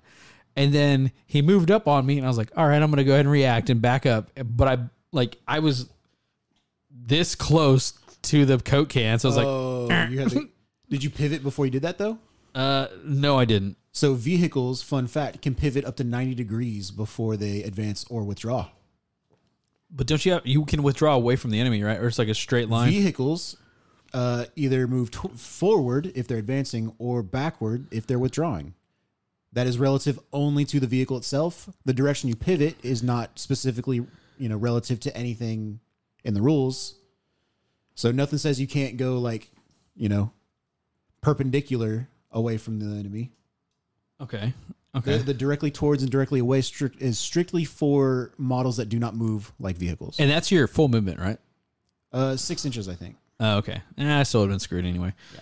But either way, Caesarians rolled up on me and then just started hammering. Oh, yeah. Luckily... Does he run them with the Thunderhammers? No, just axes. Oh, okay. And he has Praetor in there who also had his axe, but he just had a power axe. So they didn't kill my sabers, but if they did have a Thunderhammer, they would just ruin sabers' lives. Oh, yeah. Because those guys can take Thunderhammers. Yeah. Well... But that's throwing points into an already expensive unit. He read 2 Scorpii. Yeah. In a squadron. Killed them pretty quickly. Was nice. not going to have that action shooting at me. And then I really, really, really, both games, I really, really wanted my and I really wanted to like Crimson Paladins, my Bell Predator mounted assault cannon, Master of Armor. So ballistic skill 5 Bell Predator with for Armored Spearhead. Yeah. So pintle mounted assault cannon, twin linked assault cannon, sponson mounted assault cannon, hitting on 2s, wounding on 2s with rending. Then you hit that reaction fire and it just blows up. Dude, no, I didn't. And I was playing it right. I was reacting like a madman, dude. Oh, you're going to shoot at me? I'm shooting back. Oh, you're going to charge me? I'm shooting. Dude, I'm nonstop. I'm shooting the shooting phase. I'm shooting in your shooting phase. I'm shooting in in your assault phase. Dude, I was like, just everything, like dude. The end of the third Matrix movie. And when I tell you that you have, was that 4, 8, 12, 16 rending possible hits, that feels like you're going to just annihilate a squad, right? Depends on what that squad is. Yeah, well, it's, it's suzerain. It's suzerain. It's a tactical squad. I mean, it's a lot of wounds, but suzerain, 2 wounds apiece, 2+ armor save. It took a long time to get them Get a run 5 up down. invul to shooting. But boy, do I love that much dice. Oh, boy, do I love rolling that much dice. Oh, that just ticked all the happy chemicals. It's like, all right, these 4 gray ones are my twin linked ones. Yeah, that was my game with John. It's like, all right, I get 2 attacks a guy, 1 base, 1 for charging, 1 for extra weapon, an extra attack on these guys for reaping blow on like 16 guys. So, dude, I'm telling you, man. Rolling dice makes the brain happy. Yes, rolling dice does in fact make the brain happy. And then when it's like, I'm gonna shoot at this guy, it's like, oh, I get to return fire with him? I get to do this again? Bet. Sign me up. Like, dude, that thing, like, because he didn't move from like one spot for like a turn and a half.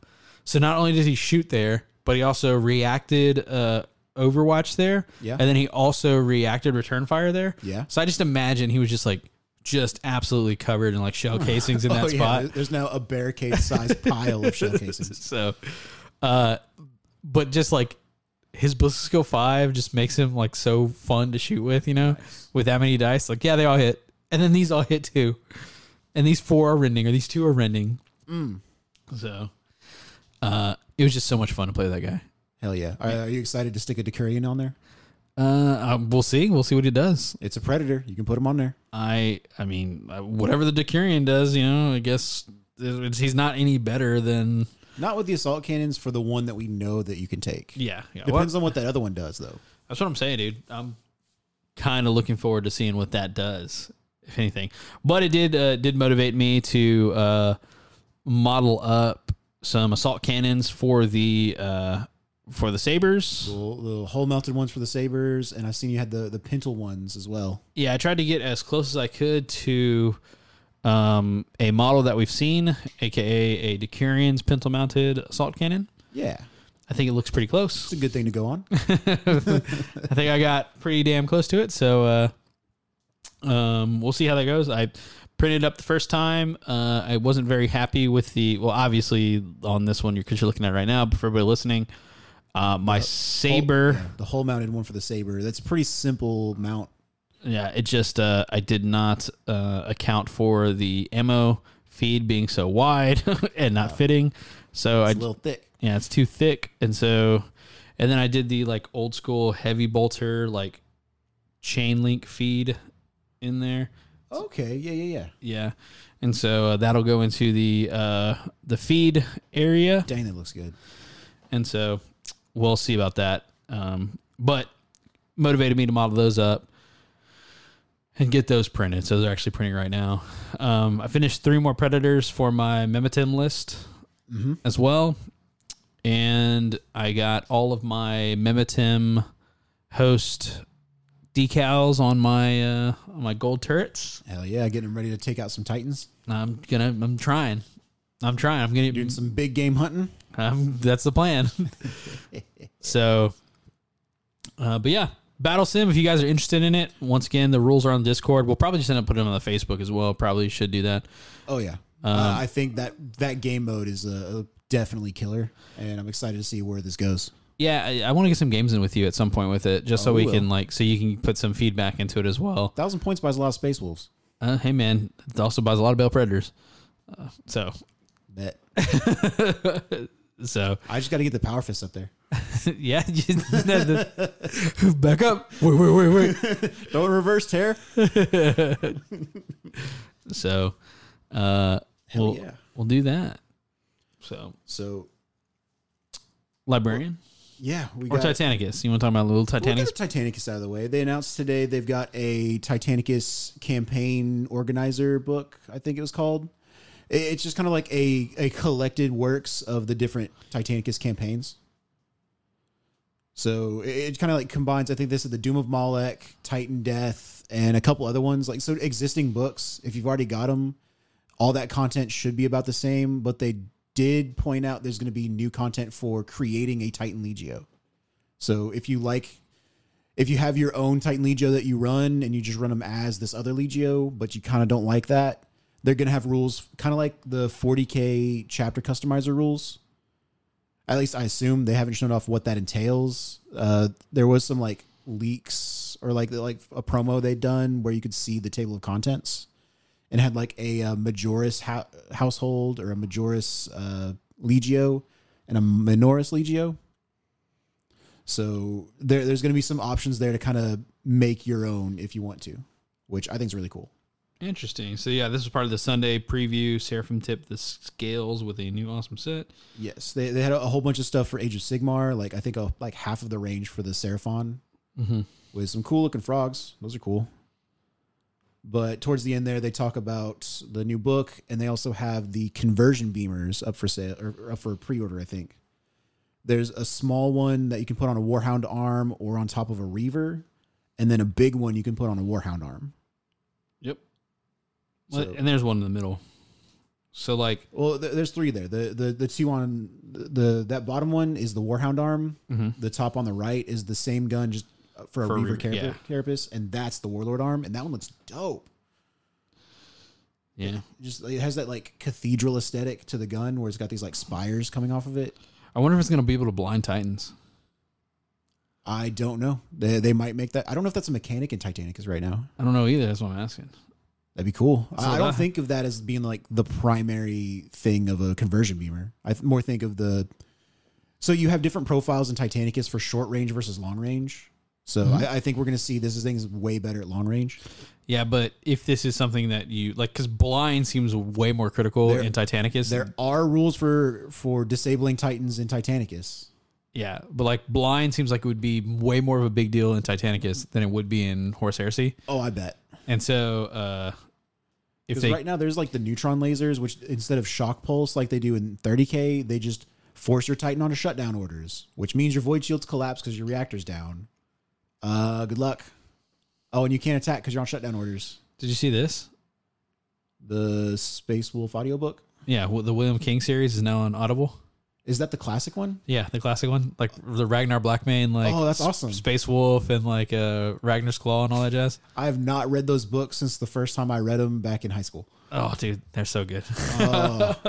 I just love the Wolf's Honor, I think it was, the 6th book, where he's just kicking it with some 13th Company. Just chilling. And they're talking about, oh, you're looking for the Spear of Rust. Oh, he still has that thing kicking around. Man, I remember one time Lehman got so drunk he tried to throw it at the moon, and we spent weeks finding it. And he had only ever heard like Rust talked about like in veneration as like a demigod. Yeah, so and how important the spear was, and how like it's this beautiful relic, and they're like, "Oh, I hated that thing." It's like, "Oh, Rust, yeah, the Emperor gave it to him. He really didn't like it. He just kind of kept it because he's supposed to." He would sometimes like ride it like a horse to play around. He'd make a joke like he was a witch and riding around like a broomstick and. And he's like, these guys are talking casually about one of the most revered figures I've known since I was born. I just thought about us doing a chibi of Russ using the spear of Russ to hit a pinata. The wrong end. Yeah, the wrong end. Oh. Yeah, that's cool.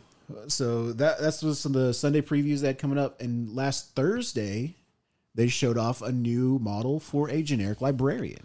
And before we go into that real quick, this was the last Thursday preview. Yes. For a while. They said it's going to go away for a little bit. We don't have 2 months of Legion-specific Decurions, unfortunately. Yeah. So they are going to stop doing the Thursday previews for a little while. Yeah, they did say that we should keep an eye out for the Militia PDF. And the Demons PDF and shortly further. after that, the Demons PDF. So who knows? So who knows what that time frame looks like, but hopefully it's cool. If it's going to take them this long, hopefully it's good. What was that run? Do you like? You probably don't know this off the top of your head, but like, what was that run like as far as like weekly previews every Thursday? Was it like like how long they've been doing Heresy Thursdays? Yeah, probably. I think it was since the edition launched. So almost like a year. Pretty close. That's crazy. That's serious. That's a lot of content. That's a lot of tanks they're announcing in plastic. 52 different models that they announced. Yeah, so we had the Esoterists, which was really cool to see. Now we've got a non-Esoterist Librarian, which Heresy has not had a generic Librarian model ever. Everybody just had to convert up either one of the Knights Errant or the like Red Scorpions guy, who I think he was in Mark IV. Yeah. But there wasn't like a dedicated, hey, do you want a Librarian? Here's a Horus Heresy Librarian model. Wasn't there one in Terminator armor? No? I don't believe so. There might have been, there was a dude summoning a demon. Yeah. Which, before we had the Esoterist, it was like, okay, well, this is just a Psyker. Oh, okay. Okay. Yeah. Okay. That's the one I'm thinking of. But, okay, so yeah, I guess... No, but yeah, that wasn't, I guess it wasn't a Librarian. Kind of counts, but like summoning demons wasn't like a hard and fast thing for a generic Legion until the Esoterist, which was book 8, I think. So anyway, just straight up Librarian. Hell yeah. And that is the most bland way I could put it. Because the model's not exactly... But for being Legion non-specific, exactly what we need. Yeah, you for know? being Legion agnostic, you've got plenty of room to do what you want to do with it. So it's a lot of room. Yeah. It's a very polite way to say dude looks like a Tesla. He's clean. I mean, hey, man, it didn't have to be much. It could have just been like a head or like a torso with a psychic hood and then like a couple force weapons. I'm not mad at it. Yeah. It is like, I mean, it looks like Beta from BMAX, the VMAX, BMAX, or Baymax. Betamax, yeah. Betamax from Big Six. From Big Six, yeah. Just a lot of room on him to just do what you want. A lot of real estate. Yeah, sure. Hard to decipher from your normal Mark 6. Get you some decals. A lot of decals. And if you got some way to, I guess like the old school green stuff way where you can like, you know, press your green stuff onto another model's make a green stuff mold of something. Yeah, and then press it back on the. And then press it on him. You're gonna have to use the Wayback Machine on Games Workshop's website if you want to see how to do that. Yeah, man. Yeah. I mean, his model's not bad. I'm not. Yeah, but like compared to the Calth Chaplain, which is one of the other like, I guess that's kind of what I compare it to as far as like a generic console type. Because they had that like running chaplain where he's holding his Crozius like choked up on the head. And he's like got his plasma pistol stuck out. Yeah. So I don't think that is very reminiscent of that model. Yes. Yeah, like I think that's kind of what they were going for. Like, yeah, you do have like your Forge World, like the non-specific Centurion where he's got like the sword stuck in the ground, or the one like with the power fist and he's got his face and it's all scarred up. Like they have had better consoles, and especially for this, I don't remember if they announced it as resin. I believe it was a resin model. Which, now that I say that, I hope I'm wrong for how like clean he was, because with the resin models, they typically do like kind of go all out with it. Yeah, no, I'm pretty sure. I don't know. Was he supposed to be resin or is he plastic? I'm gonna pull that up real quick before I go too far into saying what it was for sure. But yeah, so you want to talk about some librarians? Yeah, I'm very interested. Like, dude, honestly, and as ridiculous, I remember like in normal 40K, like I was taking a librarian like all the time. Like if it was not for like a divination or like just different, like I was going to squeeze in the librarian just to have some play. There's a resin miniature. Okay. Wow. Bless. Force Axe, And I mean, the psychic hood looks interesting. He's like pulled up the back of his collar. Yeah. Either way, but yeah, It's not terrible. I'm not mad at it. But as far as like taking a librarian, what are we talking here? So off the bat, you got a bunch of different disciplines. The ones I see people kind of gravitate to is I need to pull up the book real quick because I'm gonna get this wrong, but I think it's telepathy. So every psychic discipline. It's his shoulders. It's his shoulders that mess me up. Oh, that's what's reminiscent of that chaplain. No. His shoulders to where his neck is, it does not work out. That's what's messing me up when I look at this model. So it's unclear what size he's going to be. Because if he's like the same size as that Praetor, yeah, like, okay, yeah, I see what you're saying. Where like the psychic hood is like coming up because it's just like a flat circle instead of like what we're used to, where it looks like a shoulder pad that they cut 2 holes in. Yeah, it's just like they took the circle of his collar and like pulled the back of it up over his head. It's like they gave him like an atomic wedgie with his armor. he looks like he's wearing his dad's armor is what it looks like. He borrowed his big brother's armor. But yeah, so it's not telepathy. Yeah, so telepathy, every psychic discipline has 2 powers. One that works like a weapon and one that works outside of that. Okay. So telepathy, you get telepathic fugue, which you can use at the start of any phase. Your psyker makes a psychic test, which is a leadership check. If he passes, you pick a single enemy unit within 24 inches in line of sight. If that check is passed, that unit cannot react this phase at all.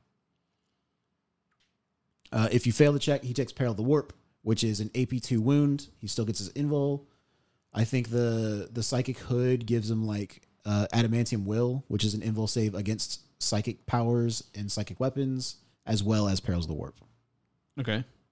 That's not bad. Yeah, so it's like, hey, I'm about to do some stuff. You're not going to have anything to say about it. Yeah, I mean, I'm going to do stuff in my turn. You wait for your turn. I would definitely be interested in using that against like a whole squadron.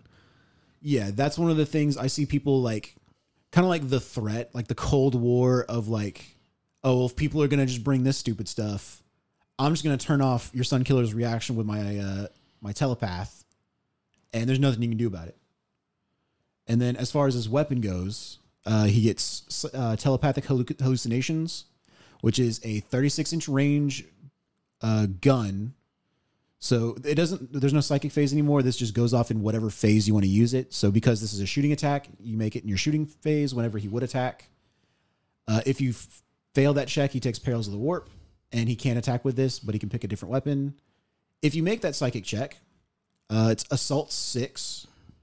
No strength, no AP, but for every hit that you get, when you're done, your opponent, that unit has to make a pinning check, and they add 1 to the die result for every hit you scored. Oh, that's crazy. Because it is not a penalty to their leadership, it gets around stubborn. Interesting. Yes. Okay.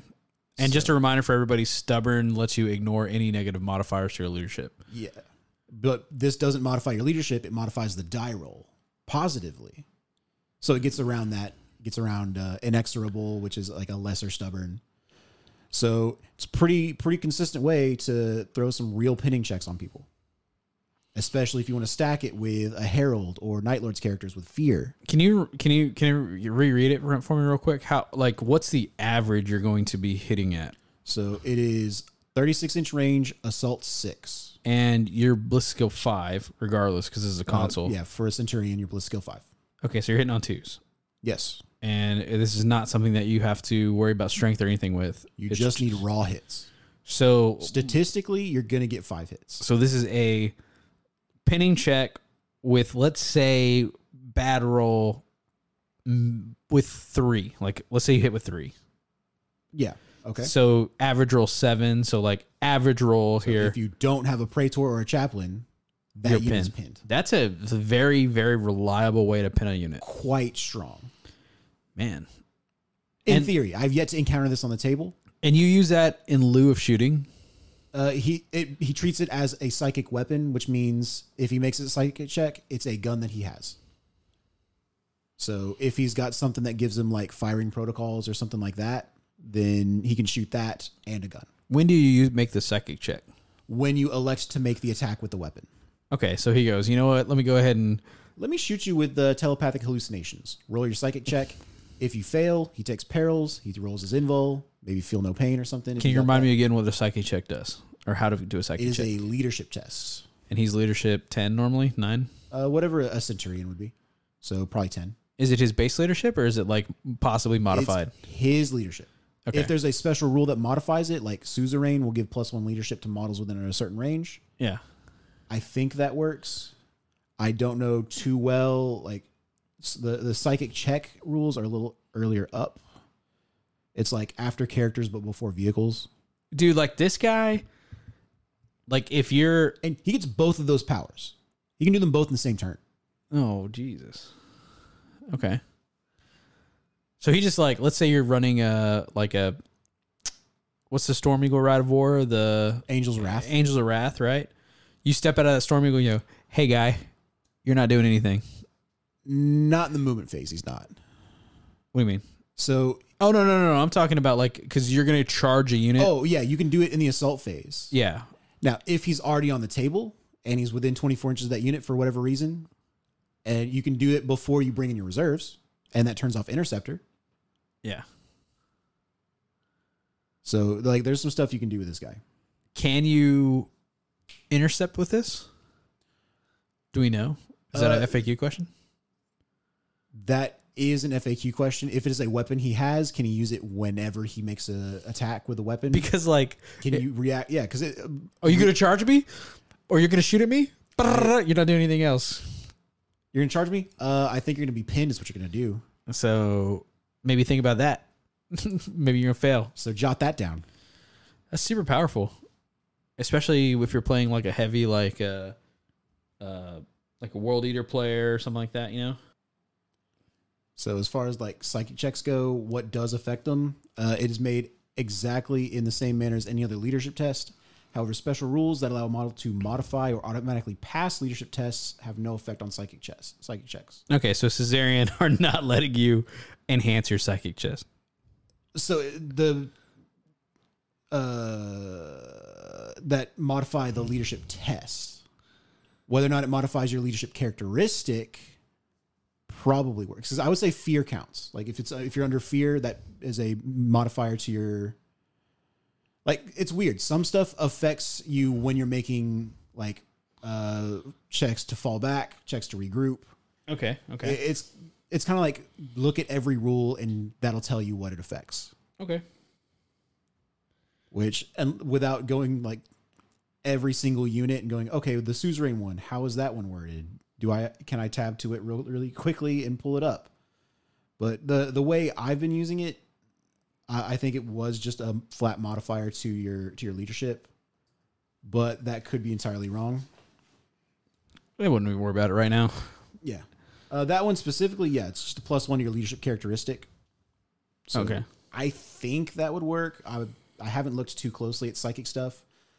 Psychic weapons, a psychic weapon, they're treated as being equipped with it the same manner that they'd be equipped with like a bolt pistol.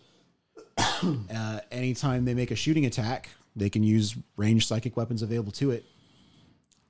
And during the assault phase, they can use psychic melee weapons the same way they would use like a chainsword. And so you could just say like, at any point you could just go, hey, I'm going to go ahead and like make a psychic weapon appear in my hand and use it right now. Yeah, whenever would be appropriate for them to use that kind of weapon. Okay. It does count out that it does not count for how many weapons they are equipped with. And how long do you keep this psychic weapon? Just for the phase? Just for the phase. Every time you want to use it, you have to make that psychic check. Interesting. Okay. But like with a melee weapon, you make all of your attacks with that weapon if you want. Okay. For that phase. Right. Dig it. So, and then when it goes to your opponent's turn, you can make that check again in his assault phase if you're still in that combat. Dang. But yeah, telepathy is one of the big ones I hear people throwing around just because reactions are so like integral this edition to like what you're doing. Turning them off is real powerful, come to find out. And then just whether you're using the power to turn it off or you're turning off reactions because that unit is now pinned. Just shutting people down, dude. Yeah. There's also some other fun ones. There's telekinesis can make a telekine dome in your movement phase.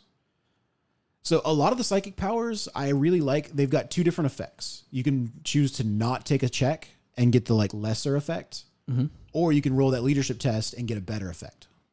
Okay. So if your opponent does have a bunch of like psychic nullification stuff that doesn't just outright turn stuff off, but like say you're under like you're next to Kurz and you got that fear 3, Right. like it gives you an option to like, okay, well it doesn't make me useless. I still have the like lesser version I can do. So like, for example, the telekine dome in your movement phase, you can put up where all models within 8 inches get a 6-up invul against anything from outside 8 inches. But if he makes a check first, it goes to a 4-up. Okay. Now, if he moves, if he shoots, if he does anything like that, it does turn it off. Okay. And you do that at the start of your movement phase. So he basically plants and makes a 8-inch radius bubble that works kind of like a void shield used to, like for a void shield generator. Yeah, I was just thinking that. That's exactly what I was thinking. So the way that one works, any unit in there gets the benefit. And this vehicle or infantry? Any unit. So if the back of your rear saber is in that, all of your sabers get that invul. Okay. You protect. Yeah. Protect. The other weapon he gets is like a heavy one, Sunder, strength 8, AP4, 3-inch blast. Okay. So the psychic weapons you do have to test for, they don't have a lesser version, but the other powers kind of do that. Pyromancy, you place a strength 6, AP4 template. If you make your check, you get 3 templates like that. I think they're 5-inch. Strength 6, AP4. What's the range? 24 inches. No rending, no special like that? Nothing like... No, sir. Okay. I mean, it's not horrible. It's not great. In melee, it gets a strength 6, AP3, a bunch of cool stuff like pyromantic desolation. It just puts a 3-inch blast into the combat. Okay. And so this is like a flame sword. Yeah. It just like makes fire in the combat. Deal with it. Okay. It still plays. It's AP3. Still pretty nasty. Yeah. It's not like it's not as stellar as like turning off of reactions and pinning stuff. But if you want to like blow stuff up with your mind, it's a really cool power. Divination can give a unit precision shots and precision strikes. Any unit? Yeah. Any unit. It's a 6-up. If you make your check, it's a 5-up. Now, if you fail your check, it doesn't go to the lesser version. You get nothing. So either you can choose to take the 6-up or you can test to see if you get the 5-up. Wait. So the regular powers that are not psychic weapons, most of them have 2 effects. A lesser effect that you don't have to check to do. And you can just give a unit precision shots whenever you want. Instead of making a shooting attack, you give it to a friendly unit within 12 inches, and they have it until the beginning of your next turn. So they have that for reactions.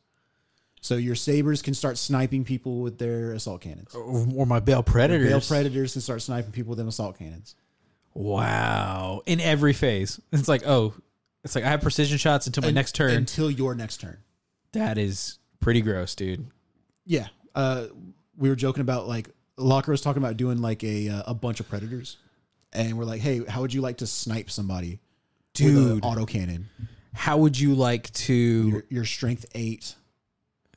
Yeah, use that to put a wound where you want it to go. Now, keep in mind, your opponent gets to pick which pool he wants to resolve first. He doesn't have to go with the precision ones first. Yeah. But if he does, you can pick where the rest of them go. Interesting. The Biomancy one, you can pump a unit's strength by +1. If you choose to take a check and you succeed, you pump their strength and toughness by +1.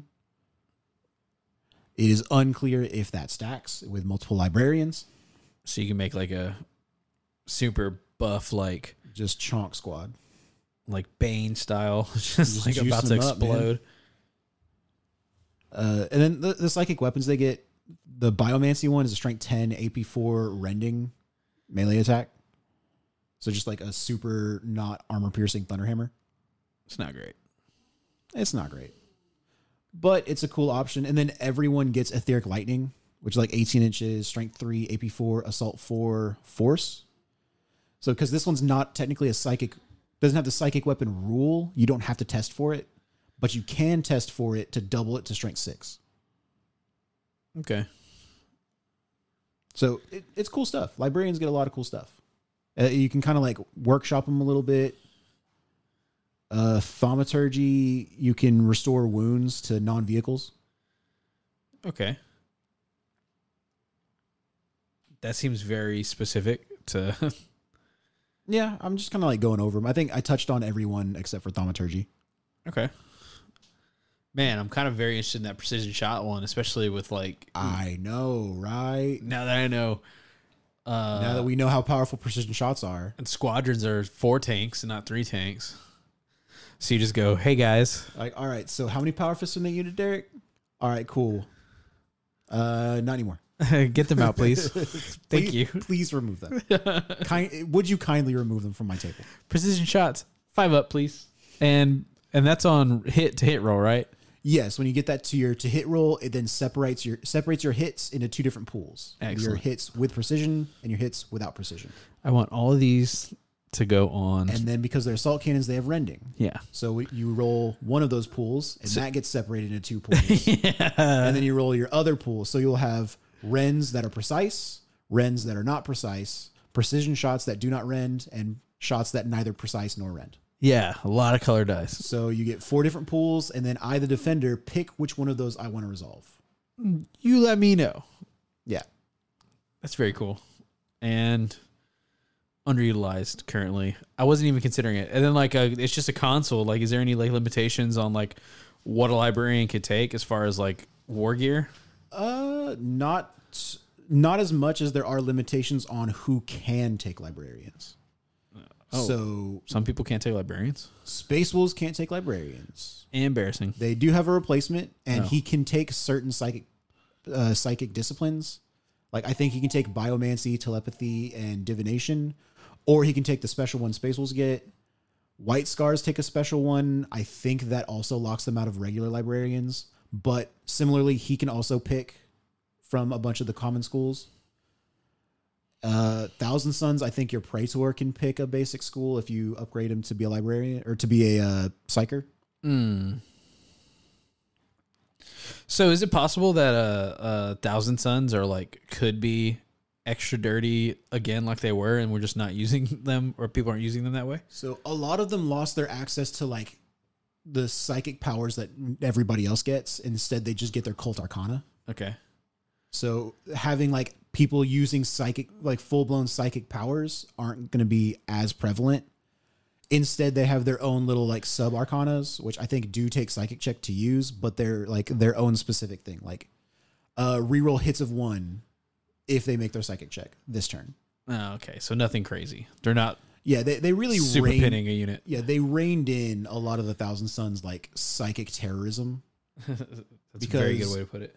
Well, a lot of it just slowed the game down, and thankfully, a lot of the Thousand Sons players that I've played knew that and did what they could. Like similarly to how like I play quickly with my 120 Space Wolves because I know it's going to take a while. They did the same thing. They would have flashcards, whether they bought the 7th edition ones or made like printed up their own, so that okay, generating powers. I got this school. Here's the 6. Shuffle them up. This one, and this one. Cool. I'm gonna pull them from my pile where I know where they're at. And I still have the ones I've got. I've like the 6 that I don't have to pull out another set and just go and just keep the cards with the unit. So I, the opponent, know what's going on. But yeah, you don't have to do a whole lot of that now. Now it's a lot easier. You just pick your power. Yeah, easy enough. Your guy knows what he knows, and it doesn't change every game. But as far as the librarian as a console, they can replace a power weapon with a force weapon for free, and they can take a psychic hood for 15 points, which they could not do last edition. And what's the psychic hood do this time around? I thought it just gives you like adamantium will 4 up, which is an invul save you can take against psychic powers and perils of the warp. Okay.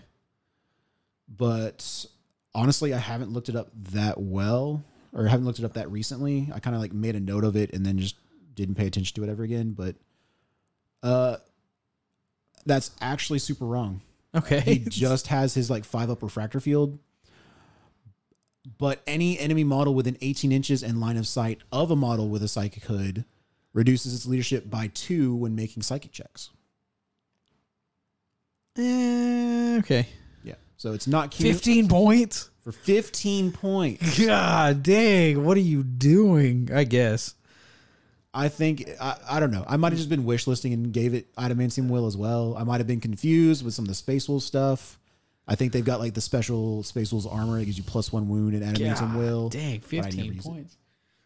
That's what's up, librarian? Would you like this psychic hood in case you find another psychic? It's like, other psychics exist? I don't know, maybe. Or for 15 points. You can take Melta bombs. What do you want to do? You want to kill tanks, or maybe you might see another psychic? maybe you make it a little bit harder for him to make that. God, but you gotta be really close to them, so probably not gonna happen. You're not gonna have a psychic off. But other than that, anything a Centurion can take, he can take. I think that should be 5 points. But either way, Probably. maybe even 2 points. He can have that. Just give it to him for free. Or he can have 2 lightning claws. Yeah, that's either way. I mean, who knows? Maybe psychics are about to just get really Maybe gross. everybody's going to hear this and they're going to pop off with all these psychers. I'm gonna pop off a psychic. I promise you that. You get precision shots on all these boys. Yeah, he's gonna have a jump pack too. He can have a jump. He can have a bike. Lightning claws. He can have a jet bike. Yeah. On the way, baby. You know, in case you wanted to never take cover saves. I'm gonna make his jet bike invisible too. He's just going to be just floating like with his arms out in handlebar position. with a speepy stem in an awkward place and a flight stand underneath him. Don't let his mama see that. It's like, what is that? It's a psychic jet bike. It's there. Yeah. Obviously, it's a psychic jet bike. What do you know? So that'd be dope. But yeah, man. I think they're underutilized. There's cool stuff you can do with them, man. I'm gonna stay up all night thinking about what I could do with a librarian now. What about like as far as like Lord of Wars? Like you're just cool to just like cast a normal psychic power and all that jazz. Any Okay. unit. Okay. Like even like allies. You want me to read specifically the divination one, the one that gives you precision shots? Because I'll tell you. No, I just want to make sure it's not like allies. That's not like one of the weird things where like you can't cast psychic powers on each other. So with That's allies, illegal. Okay, that's a very good thing to bring up. With allies, they're only treated as friendly units if they are sworn brothers. Okay. So you look at your allies matrix. If they got that little gold skull, you're clear. Bless you. Excuse me. Okay. No, I was curious about that. Because like you can do some like wonky stuff. Like let's say you're like a Solar Ox player. Titans specifically are immune to it. Like All psychic powers. Yeah, that's part of the Towering Monstrosity and God Machine, I think. Time Monstrosity is only on the Warlord, so. Yeah, it's somewhere in there where Titans are just not affected by psychic powers. It no buff in them. It might be in the core Titan rules. I'm not familiar. It has never come up. Okay. Honestly, never came up. We'll have more answers for you guys. I am curious if like you can essentially take a Space Marine librarian in a Solar Ox and just say like, and you're badass now, and you got precision shots on, you know. Or take a Davenite Lodge Priest. Yeah. And they could just have all the same psychic powers that. I don't know about Space that one Marines have? specifically. Your entry will tell you what they're allowed to take. A regular librarian can take any of the ones from the core book. Esoterist can take the Malefic or Sanctic power that he gets. Or I think he can pick from like 3. Uh-huh. But your unit entry will tell you if you've got some weird like specific stuff. The Davenite Lodge Priest is in the Legacies of the Solar Ox. I don't know. Like I saw that as an option for demons because they specifically like the bound demons of the Runestorm look for psychers, and that's how they like can come in. Interesting. Or you need once your psychers like once you lose them, then your demons like lose their strength, lose their power. Okay. Because you have to make psychic checks to deploy demons to the battlefield. Okay. Which that maybe would be a good time to have your psychic hood around. That's a good 15 points.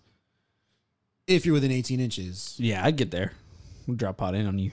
I mean, not when they start deploying under the table. No, okay. We'll see.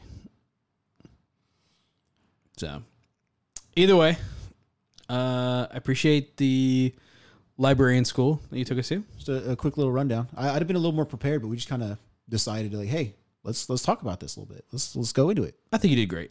Thank you. I think everybody would agree that you did the great. I think you gave us all like a taste, but the rest of you taught the class, but we do need to do some homework and read some chapters. Yeah, when you find out what I did wrong, like what I just was completely wrong about, then you'll know. Yeah, that's what it's here for. We're here to get you excited, right or wrong. Yeah, just get the creative juices flowing, get you thinking about what you can do with a librarian and what a librarian can do for you. Just don't go model one up yet until you read for yourself. That being said, we do have our interview with powerful Artisans of Vaul. Oh yeah, I'm excited. Yeah, let's go ahead and kick you guys over to that. Hell yeah. All right, everybody. As promised, we have our interview with powerful Artisans of Vaul, a.k.a. Neil. What's going on, Neil? Oh, man, yeah, no, good. Pretty late here, but yeah, across the pond. I absolutely appreciate you taking the time to be a part of this Fabricators of the Heresy series, man. Whenever I kind of dumped all this information in the Discord, I said, hey, man, what creators do you want me to get a hold of? Like, so who are these third-party manufacturers you want us to talk to? Your name came up multiple times. It was like Artisans of Vaul, Artisans of Vaul, Artisans of Vaul. I was like, all right, man. I was like, absolutely, we got to get this guy on. And, I obviously I had already, downloaded a number of your digital assets. I'm a part of your Patreon. And, as a part of that, I found out that you actually had these kind of like 3D classes. Once I joined the Patreon, I kind of like rolled around. You have these 3D classes. I'm like, man, that sounds super counterintuitive to somebody who's like making 3D models to like give away the juice, right? And so, yeah. I mean, to be honest, it's like, it's kind of something that started out of nowhere. Like, pretty much, I got into the 3D design bit just to do stuff for me. Like, there's almost no rhyme or reason for the stuff that I put online, which is probably like, I'm sort of like the worst patron to follow and maybe the best, because I'll simultaneously show you how to build all the stuff that I'm doing. So you don't need to follow my Patreon anymore. What's the point? So I just like people just sort of go away being like, yeah, I've got this now. It's fine. And at the same time, like, I'm just putting so much random stuff on there because if it's something that I want, then I'll make it. And I don't work for any sort of company or anything like that. Well, other than me just throwing out stuff for myself. So I just sort of do whatever I'm into at the moment. Like, I just threw up some Lancers, which are like jet bikes with big, huge lances that can be added onto the GW ones. Because I was like, I'm doing white scars, or I want to do some white scars if I ever get time to paint things. So that's what's up. And yeah, so it's really sort of nice that people have actually started sort of like, there's been a lot of interest from people, and it's been so awesome to get that support from people when I'm just doing the things that I want to do, like, and just throwing it up. That was kind of one of the things that, and it's really in like, there's followers that you follow like on cults or things like that, where they almost get that G-dub aesthetic, it's like, it's a little awkward. It's like, man, it kind of looks like this, but like you follow, like if you put something on, you look at that model and you go, man, this looks like 100% something that is like part of this group. This looks like something that's supposed to fit in here. And so when I see things like that, I wonder myself, like, this guy's definitely been in the business for a while. He has to have, right? Like, this is something that tell me, man, tell me what's your background in GW? Because it feels like you've been a gamer for a while. So I started playing GW, like, I'm 37. So I started playing GW when I was 8. So it's been a while. Like, I started at the tail end of 2nd edition. So like, I love the fluff. I love the background, and that's sort of what I like. When you get something, you're like, I want it to be loyal to that background in a way, but I want to put my own spin on it or do something that I want to do. And I think that's probably why people do like a lot of my models, because like, there's nothing that I've made that is not something that I'm printing out for me to use. So it's gonna fit. Like, it better fit. and it's gonna look right, and I generally don't put it out until it looks right because like I want to use it. So yeah. And is that kind of what the like is your time, because your timeline of models is everywhere, right? Like it's it's one of those things where it's just kind of like, all right, cool. You know, he's got these sweet, you know, Spartan, you know, side sponsons. He's got these sweet Predator side sponsons, and then it's like, oh, by the way, here's a Typhon triplasma that just it's everywhere, you know. Yes, I bought that last week, so I'm gonna make something for it. Basically, is my schedule. It's like I want to do this. This is on my list. It's what I want to play with, or I'm looking at a unit and I think that looks really cool. I've got to get something to add to that, or like plastic breaches. That's definitely not happening, man. I'm gonna make my own version of something with a boarding shield, like, because this is just not happening. Like, there's been like 5 events and I've been waiting for them to announce something, and it's not happening. So you know what? I'm making my own. I'm done. Like, that's pretty much my sort of design schedule for anything. And like, a lot of my early stuff was, I mean, my earliest stuff was for Epic, because as far as I'm concerned, Epic Armageddon is the best game GW has ever produced. It's like they're close to perfect game. It's like simple but in depth, and the gameplay is just perfect. And basically, I was playing that when you just couldn't get hold of anything. So I started making things for that. And this was back when you couldn't buy a 3D printer. So I was doing it with there was an online company, Shapeways, in like the US. Oh, so postage yeah. was a nightmare. The printing cost like a tiny Epic tank was like £5 to print it, but I was like, screw it, I'm gonna do it. And then I learned to cast in resin just at home, and that was probably my first biggest thing, was like casting some of my own things in resin and that I designed and just chucking them on eBay. And I was like, oh, this actually just paid for some hobby. Like, I just bought an army off the back of this. That's sweet. Like, so yeah. So it sort of started there, and then suddenly you could buy a 3D printer, and I was like, this is going to be great. Like, this is the best thing that's ever happened to the hobby. 3D printers, man. This is going to be awesome. And I wasn't quite expecting it to kick off the way it did. And then I sort of moved from a free product called SketchUp, which is meant for architecture, and that was not fun to use. Like, it's a great program if you're doing architecture. As soon as you're doing anything that's not architecture, it's like hitting your head against a wall. And I was a bit late to the party in things like Blender, which is what I mainly sculpt on, and was just like, oh god, I've got to learn this like fast. So we just went on YouTube and was just learning off of all these people on YouTube doing sort of CG design for computer games or like other computer graphics, and just trying to work out how to apply this to making models for 3D printing. And I was like, man, this is not tough, but it takes time. Like, you're just playing around with things and realizing certain things don't work, or they're doing something for rendering, but rendering doesn't show on a 3D printer. Or people, like, the most simple one, which I always say is like, don't use the shade smooth function, because it just hides all of the edges of stuff. And you'll see those when you print it, but you can't see it on a CG like graphic.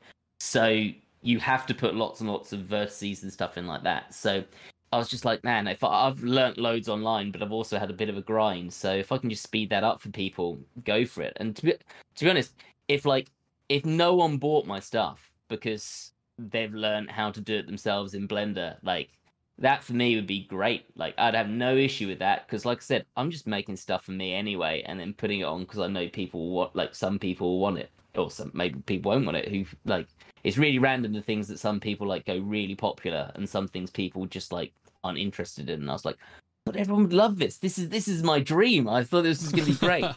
But yeah, if no one needs my design services because everyone can do it themselves, then like that's the dream for me. Because like, yeah, make it yourself. It's such a great addition to the hobby. Like, when I was like, again, I started when I was 8. Like, converting was awesome. Like, when I found one of those little art shops that sold all the plastic art and stuff, I was like, oh my god, I think I dropped like 200 quid in like a week, like buying all of the stuff and just chucking everything together and like making things. And I was like, this is the best thing that could have happened. I can make my own stuff. And then Blender came out, and I was like, no, 3D printing, that is the best thing that's happened to the hobby. Like, oh my god. That is, and really, you kind of go back and you said, you went to YouTube, you learned a lot of this stuff from actually YouTube itself. And it's so crazy because, that was kind of one of the big things. Like, look, I want to learn Blender. I want to learn 3D modeling. Let me go ahead and go to YouTube.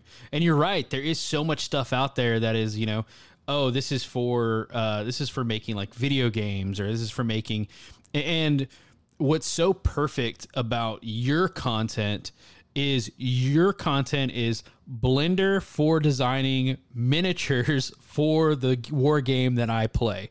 And so like you'll go in there, you're like, hey, these kind of the Legion vehicles kind of have this aesthetic to them. They'll have this panel line that are just random. Here's a randomizer brush, or here's how you make these kind of rivets that you see on all, and you just like, it's one of those things where, because I get asked all the time, I do some 3D model, definitely not the level you do, but I'm the same way where I will go and make something specific for my tanks and just go toss it off on the Colts, and then eventually it bought another tank just because people like my fuel tanks or, my turret or whatever. But there's so much stuff out there where, I'm going in hard mode and I'm like, I'm going to go ahead and try and make these little panel lines and all this jazz. And you go, hey, here's a tutorial on how to make that exact thing. And there's so many people that ask me, there's like, hey, how do you 3D model? What are you doing? And it's like, man, I can't even put into words how to make this easy for you. But this guy, Artisan of Vaul, he has full-blown classes that you can learn exactly how to make that tank or this upgrade part just to get the general idea. And it's like you structure everything where it's like, okay, we're going to learn this one thing for 30 minutes, right? Just practice on this one thing, get this down. And once you got that down, you'll apply it someday in the future, right? And so you can just go back and you work on something like just, yesterday or today, I was talking to you about a capelet, right? And I was like, okay, let me go and see how I can get this done. The second video on there was how you are teaching somebody how to make capes. I'm like, oh, this is exactly what I need for this exact scenario that I'm running into right now. And so kind of that is like, you don't really like, you probably do realize it's extremely valuable to our community because it is exactly how to make pieces for the game we play. Yeah, I mean, I'm going to be like, because I started the channel, not this Christmas, the Christmas before. And I kind of just did it because I was helping someone out. Can't remember what they wanted. I think they wanted like a chain gun. And I think that was one of the first videos I put out. They just wanted a chain gun. And they were like, this is killing me, dude. Like, it just looks off every single time I do it. Like the angle isn't quite right, or the spacing isn't quite right. And I was like, this isn't that bad. Let me just make you a video to do it. And I like downloaded some software that was hideous, and like threw together how to do this. And he was like, you should just throw this online on YouTube. And I was like, I don't know anything about YouTube. This seems like it's probably going to be an absolute pain to do it. And actually, it was relatively simple. I was like, okay, yeah, I can stick with this. That was my biggest, like, people kept saying, you've got to start a Patreon, man. Like, I'll give you, like, you do so much, I'll throw some money at you for, like, Patreon would be the easiest way to do it. And I was like, I dread how difficult this is going to be to set up. So I'll just leave it. And eventually, like, over, I think it was the next Christmas, I was like, right, I've got a bit of time. Like, I'll have a look at how bad this is. And it was fine. But that's the way the channel started. And I honestly wasn't expecting much because I was like, 3D design is fairly niche, and, like, 3D design for 3D printing is even more niche, and then you add that it's for 40k, but you could probably apply it to other things. Like, I get a lot of people doing mech stuff, and I was like, this is like a niche within a niche within a niche. I'm gonna have like 10 people following me, and that's fine. Like, it really didn't bother me. I was like, I'll whatever happens, it'll be fine. And if no one finds it interesting, that's cool. And actually, loads of people were like, yeah, this is great. Cheers. That was really, really nice. And there's a lot of people that still do it for like CG work. They're just like, I quite like the way you explain it. You're quite methodical in what you're doing. And I'm like, okay, yeah. So yeah, no, the community's been absolutely amazing with the channel. Like, so many people have just been like pop in and comment and say like, oh man, you've just really helped with this. Or like on Instagram, you just get tagged into something with people being like, look, this I totally learned from this guy on YouTube, like, check him out. And you're like, thanks. That's like, people are so generous with their like taking the time to add in little comments for you and to sort of show other people where your channel is. Honestly, it's really great. It shows the best side of the community. Absolutely, man. It's wild to me how kind of I guess how quickly the entire community has kind of adopted 3D printing and things like that, and it's just it's one of those things where it's especially like in your case, you have a lot of, hey, if you have an official GW model, this is how you would upgrade that model. And so it's not like taking, you're not doing these like full renditions of this is a replacement for this model. It's a upgrade part to a plastic kit that does not exist to enhance it. Is that kind of driven by kind of some of the, I know you're in the UK and I know kind of the rules are a little stricter in the UK for things that you can do. I'm going to be honest. I don't quite know where, at some point I'm going to probably get myself in trouble. And actually, some people have told me that what I'm doing with doing like little add-ons to bits might even be making me more likely to get myself in trouble. Because if I just made something from scratch and was like, this is and I insert some ridiculous name for it, then I've got a lot of the 40k stuff is so relatively generic that you could probably get away with it. And loads of companies do that produce a lot more stuff than I do. They get away with it fine. So it's obviously fine to do it. Whereas like when you're adding something to a kit, in my mind, like 3D printing's great because like I know some people are like, it's gonna kill Games Workshop, we're gonna get them, and you're like one, why would you want to? Two, really? Like, get a grip. But I'm just like, well, I want to add this part. Like for me, it's like a conversion. Like I want to convert my bits. Like before 3D printing, I'd convert stuff up. I'd like add capes. I'd add different weapons. I'd add like little bits of rope and things like that. Like I wanted my stuff to look different to everyone else's. So this is just a sort of add on to that. I want my army to be unique. I don't know. It might be that I'm probably putting myself in more of a position to get in trouble than less. I honestly don't know. And if one day someone comes along and goes, you can't do this, and I go, okay, well, legally, I if I'm in the wrong, then I'm in the wrong. And I start need to make kits that are just like, oh, fine, I'll just make something that's totally my own, then I'll do that. But I mean, my way of looking at it is I don't want to like be there. I'm not like, let's kill Games Workshop. Like, screw them guys. Like, they make a load of background that I really like and I really enjoy, and I want to play the games and I want that to carry on. So why would I, like, I'm going to make something, okay, you've got to go out and buy the plastic kit to be able to add this to it. Yeah, like, what's the problem with that? Like, that's fine. Like, I don't need to take sales from Games Workshop. Like, why would I want to do that? That's exactly the way, that's exactly the way my position is as well, especially... it's, oh, you want your Predator to look like an old Predator? Yeah, well, you're going to first need a Predator. And then not even a 3D model Predator. This only fits a Games Workshop plastic. It's like, this is a very specific type of model this fits on, right?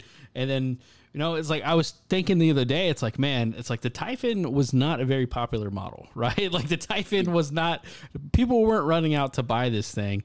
And now we have this like crazy Triplasma. I was like, I'm going to get a Typhon specifically for that thing. Like that's so freaking cool. It's on the way, right?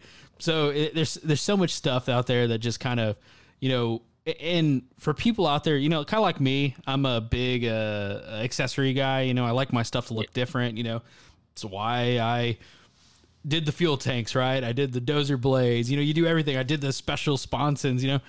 It's one of those things where people just want their stuff to stand out from everybody else's, and I think there really shouldn't be any reason why someone shouldn't get the chance to do that, right? It's kind of one of those, let that freedom of expression happen. It's not taking money from anybody. It's actually making money for the parent company. So I don't see the harm in it either. Also, everyone's got their point of like nostalgia. Like that Predator only came about because that was the first tank I bought. Like that second ed metal Predator Destructor, I think it was, the one with the autocannon.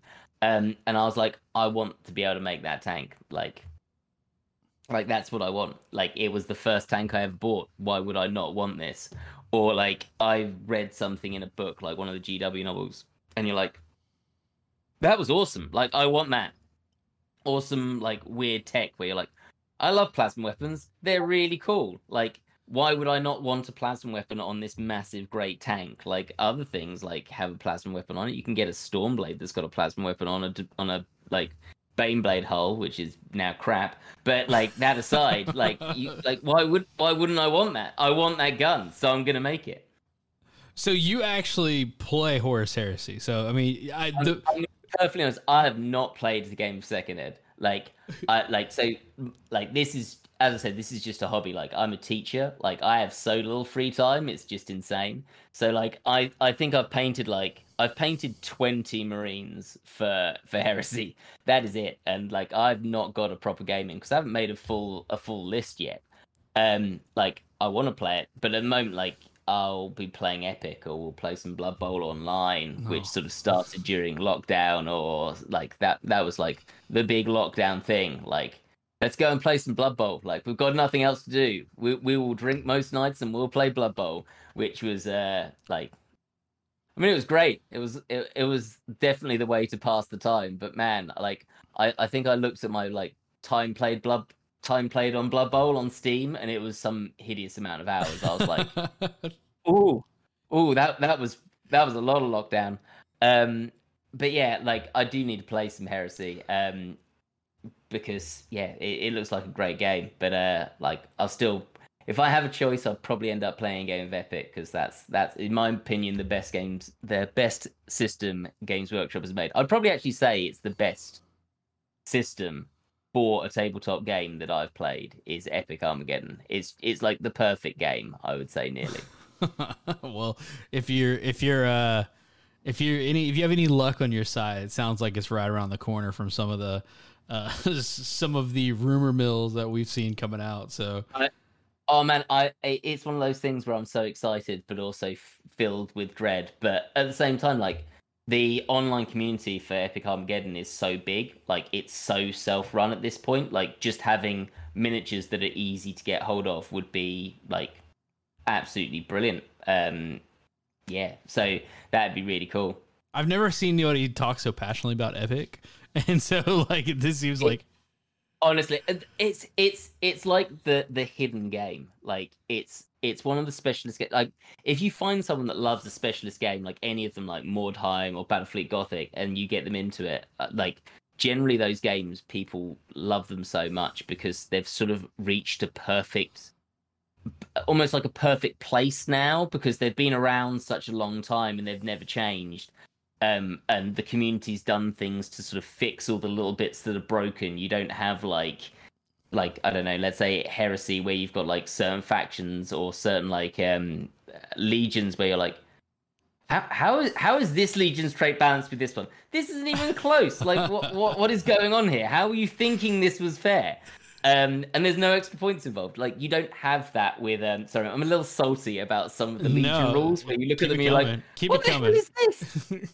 Like, because I mean, originally, like the first thing I ever modeled on Blender was some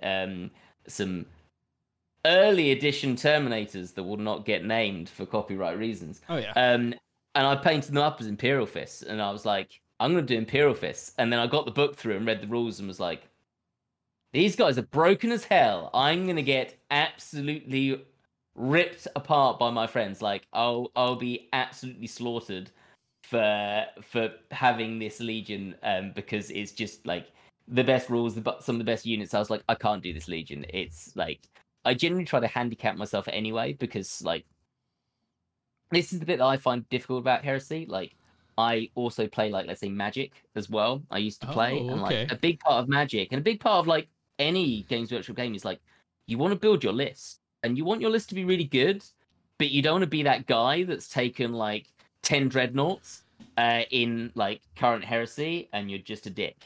So like you don't want to be that guy. So I went White Scars. I was like, I mean, their Legion traits, they get an extra 1 inch of movement. They're not getting much from this, though they do get to reroll to go first, which probably is really powerful, but really boring. Like the whole idea of that is like, I hate this. I'm not sure if I'll ever use that trait.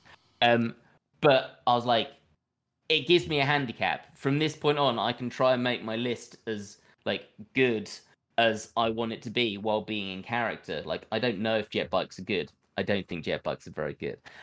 But like I can do that and it'll be fine because I've picked something that's handicapping me to begin with. And if someone goes, dude, this is like an outrageous list, then I'll be like, okay, maybe I need to change something. But I like to try and make, like, I want to make a competitive, in inverted commas, list. But at the same time, I don't want to be that guy where you don't want to play them because, like, that's not fun for anyone. Like, walking into a game and coming out turn 2 when it's taking you an hour and a half to set up your army, like, no one wants that. Like, on both sides, why would anyone want to do that? So, yeah. So I try to handicap myself just by giving myself a different list. I get it. But you never have to do that in Epic. Like, Epic, it's so well balanced. You just don't need to do that. And that's true for a lot of the specialist games now, I would say. There are some exceptions, but, like, it's a lot of fun to do things like that. So, yeah. I think I've got somewhere in the region of, like, 10 to 15 people into Epic quite heavily at different points because, like, I'll just grab out an army and be like, let's do an intro game. You're going to love this game. I'm terrified of the way you're talking about Epic right now because it's a slippery slope, right? I got really caught up in Titanicus after reading Mortis, and it's just like it's right there, right? There's kind of like a, I don't mind playing with these littler models. I don't mind, kind of how some of this stuff works, and you casually just look at, when you're looking at stuff to print for your Titanicus models, it accidentally pops up. It's like, oh, here's a epic size like falchion, or and it's like, well, I wouldn't mind a little baby falchion. I don't need a big giant falchion. It's like, I don't know, man. And then now you're telling me that like years of erosion on the rules have like made it this perfect game, It's honestly, I mean, it depends what you want. Like some people love some people love to be like, I'm playing a game and like I'm gonna do my whole turn and I can just sit in the chair and be like, yeah, okay, you just go. And you'll never do that in like Epic. Like the thing I love about it is like you only move one detachment and then your opponent, so it's like I go, you go. It's alternating activations. And it makes it such an intense thing where you're like, oh my god, what? Like if I do this, he's gonna do that, and it turns it a little bit more like not stressful, but like strategically intense. And you can do really clever things like I'm gonna leave this unit till last, not because it's the most powerful, but because everyone's gonna ignore it, and then it's gonna be able to like try and jump on that objective, and you feel like that like stealthy sort of thing because everyone can do it. It's like there's like. The worst thing you ever have in a game is where you're playing something and either you go, aha, I've got you with this rule that you didn't even know was there, or someone does it back to you and you're like, either I feel like they're a dick or I feel like I'm a dick. Like, no one likes that. Whereas in Epic, everyone's playing by the same thing. Like, the rules for armies are, like, minutely different, but perfectly characterful. And that's what makes it so good. Like, it's just simple, but so effective. Like, when GW at the moment is like really publicizing the new 40k, and they're like simple but not like, what are they like, simpler but not simple or something like that.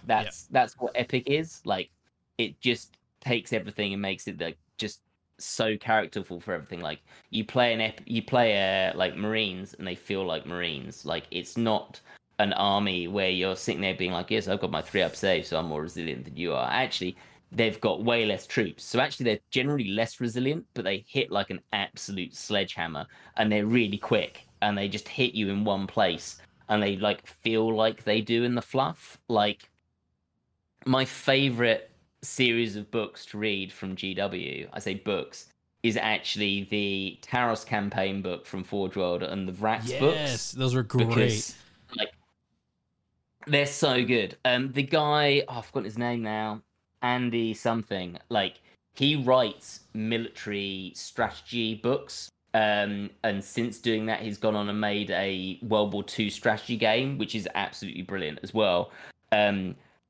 called Battle Group. And like he writes these campaign books that are about real conflicts, and turning like history into not quite a novel, but like and those books come from that. You can really feel them. They feel like a military campaign, and there's no like, Yeah, we decided to just like run at each other because like that we'll just do that. Like everything had some strategy behind it, and there's this bit in the Vrax books where like the Dark Angels appear, and everyone's like, "We're saved!" and they come in and like smash this one area, grab the things that they want, and then fly off again. And you're like, Oh, that is what I want my Marines to be like.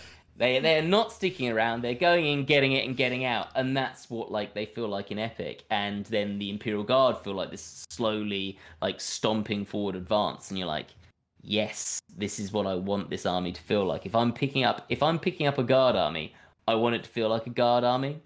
And that's what's really cool about it. And I think that's also the sort of appeal for Heresy. Like theoretically, like all the Marine Legions should be fairly on par and balanced because they've all got mostly the same units. And it's got that historical, like, I know it's not historical, but it's got that historical feel about it where you're like, this has some quite entrenched background of like how these legions play. Like you kind of want to do that. So you sort of know, you should know what you're getting when you walk into it.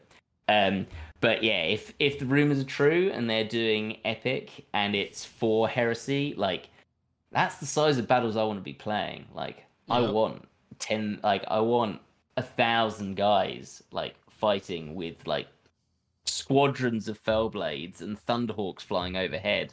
Like that's what I want my games to feel like. Like when I was younger, you'd like go to like mega battles and things like that. I haven't done that in years because it's just so time prohibitive. But like Epic feels like that every game, and you're like, but it's not like we're setting up 4 foot away from each other with this massive line, and everyone's just basically just going to go towards each other and roll dice, and like there's not really strategy. Like, not that I'm having a go at mega battles or anything. Like it's a lot of fun, but you're just like you're just walking towards each other and hitting, and that like, and you're just rolling dice while it's at it. And most of the time you're there because all your mates are there, and you're having a great chat, and you'll have some tales because some like Titan's going to blow up and take out half the battlefield, and it's just going to be hilarious. Like, and you'll go to the pub afterwards, and it'll be awesome. Like Epic, every game's like that, except for like it's really like bound in strategy. It's great, love it.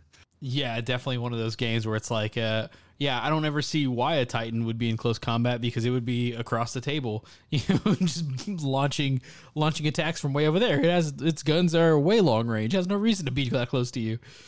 So I definitely see the appeal, man. Dude, I'm kind of worried about the slippery slope you've just let. I get it now. You said it's like, oh yeah, I've got like 10 or 11 people playing Epic now. It's like, oh, I get why. You just like passionately. Yeah, honestly, it's really good. There's or just to throw this in there. I feel like I should be probably promoting my stuff, but I'm just going to promote games that like, are basically dead. But there is like literally a Horus Heresy Epic rule set where like you're just playing Heresy stuff, but in Epic, and oh, it's good. It's some good fun. The good news is everybody that's listening right now, they are as intrigued at this as I am because this is what the podcast is about. So they're probably like, oh, hold on. What did he say? Who is that guy? Battle Group? What's the guy's name? Andy? Hold on. I got to get these books, right? Like, I promise that's what's happening right now. It's so good. Yeah, honestly, it's absolute, like, it's so much fun. It's so much fun. I did have a kind of going back to some of your 3D modeling and things like that. I was curious about, you know, there's kind of I think you were one of the first creators that I saw that essentially, you know, when I have to model something, right, I have to bust out the calipers and I've got to like just like pray to God that it fits, and then I gotta go get it all designed up, and then you go and print it, and then you just like put it on, and then you got like, oh, I got this one thing wrong because this is in there. Yeah, it's out by 0.5 millimeter. That's not gonna happen. That's off. Man, you are one of the first creators I've seen that actually like scans it and then like can fit things in. Like, to be fair, that is only recently. Most of my stuff was done with calipers, like, and that took time. Like, that was a painful process. And most things were like printed a lot. If there's something online that's like fits onto something, it was probably printed about 5 or 6 times by me to be like, no, I'm changing this by 0.5 millimeter, and then I'd redo it and then print it again and be like, right, no, okay.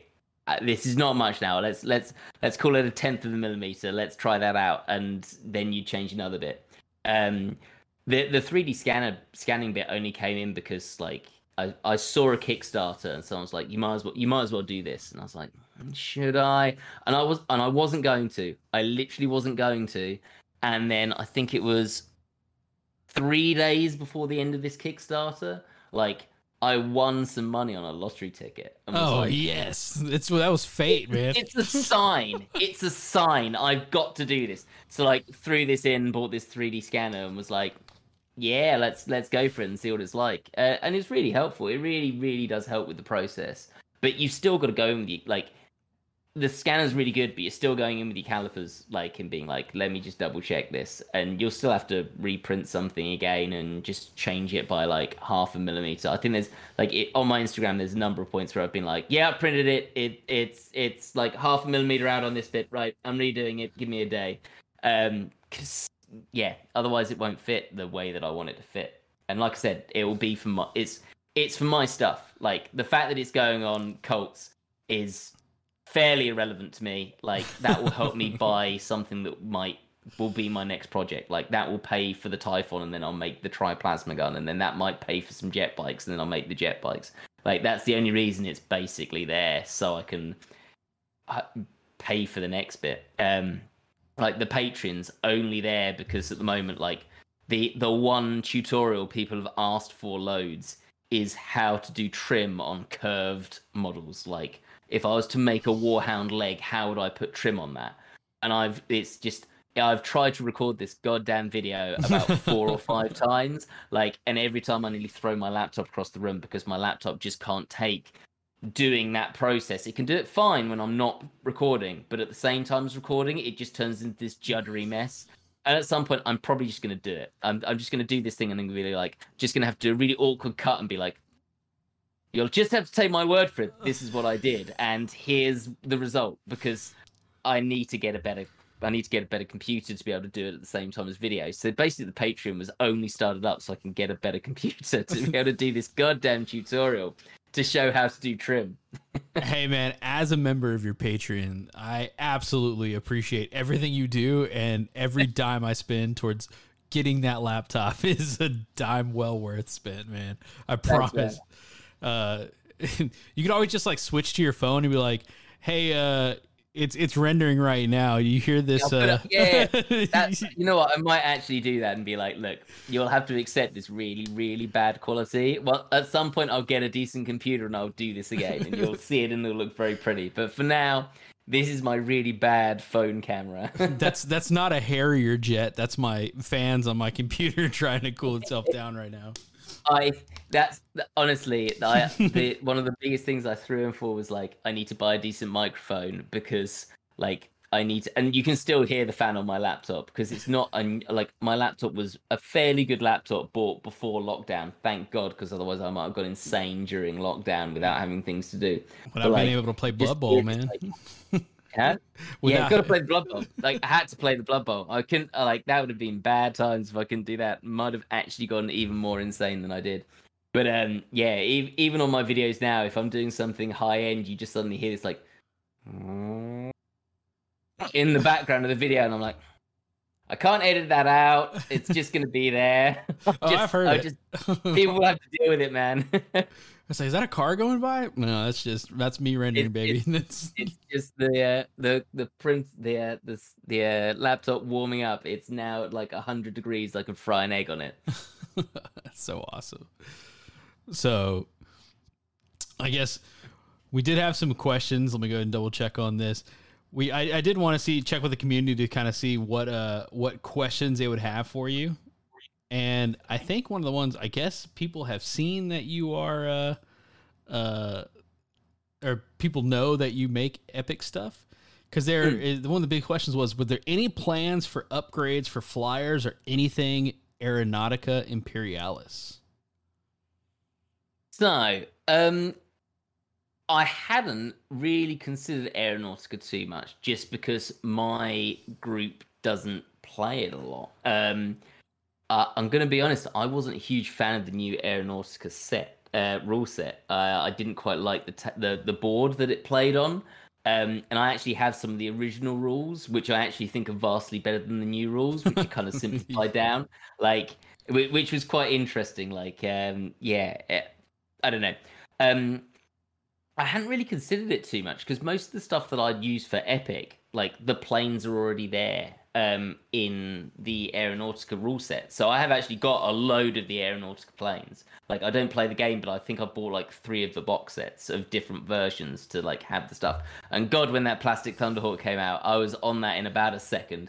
Like that was straight off. I was like, buy before it goes out of stock. And I was considering trying to make a Thunderhawk transporter at some point and never got around to it. It'd be quite a fun thing to do. I do actually. I don't know why I'm saying this because this is just going to go horribly wrong at some point. I do want to make some actual 40k sized flyers that you can't get hold of because they don't exist. So I've got some plans for things that are sort of in various bits of background, like some of like the Rogue Trader game, like the more recent Rogue Trader games, the Dark Heresy games, where you could like play as Rogue Traders and things like that. They had some ships and some fighters and things like that that were really so cool in there. So I was like, if I could make some versions of that, they'd be around in the Heresy. That would be really fun for 40k. Like they probably wouldn't have an equivalent, and it'd be just something to be like, I'm gonna have to make up rules for this, but it would look cool.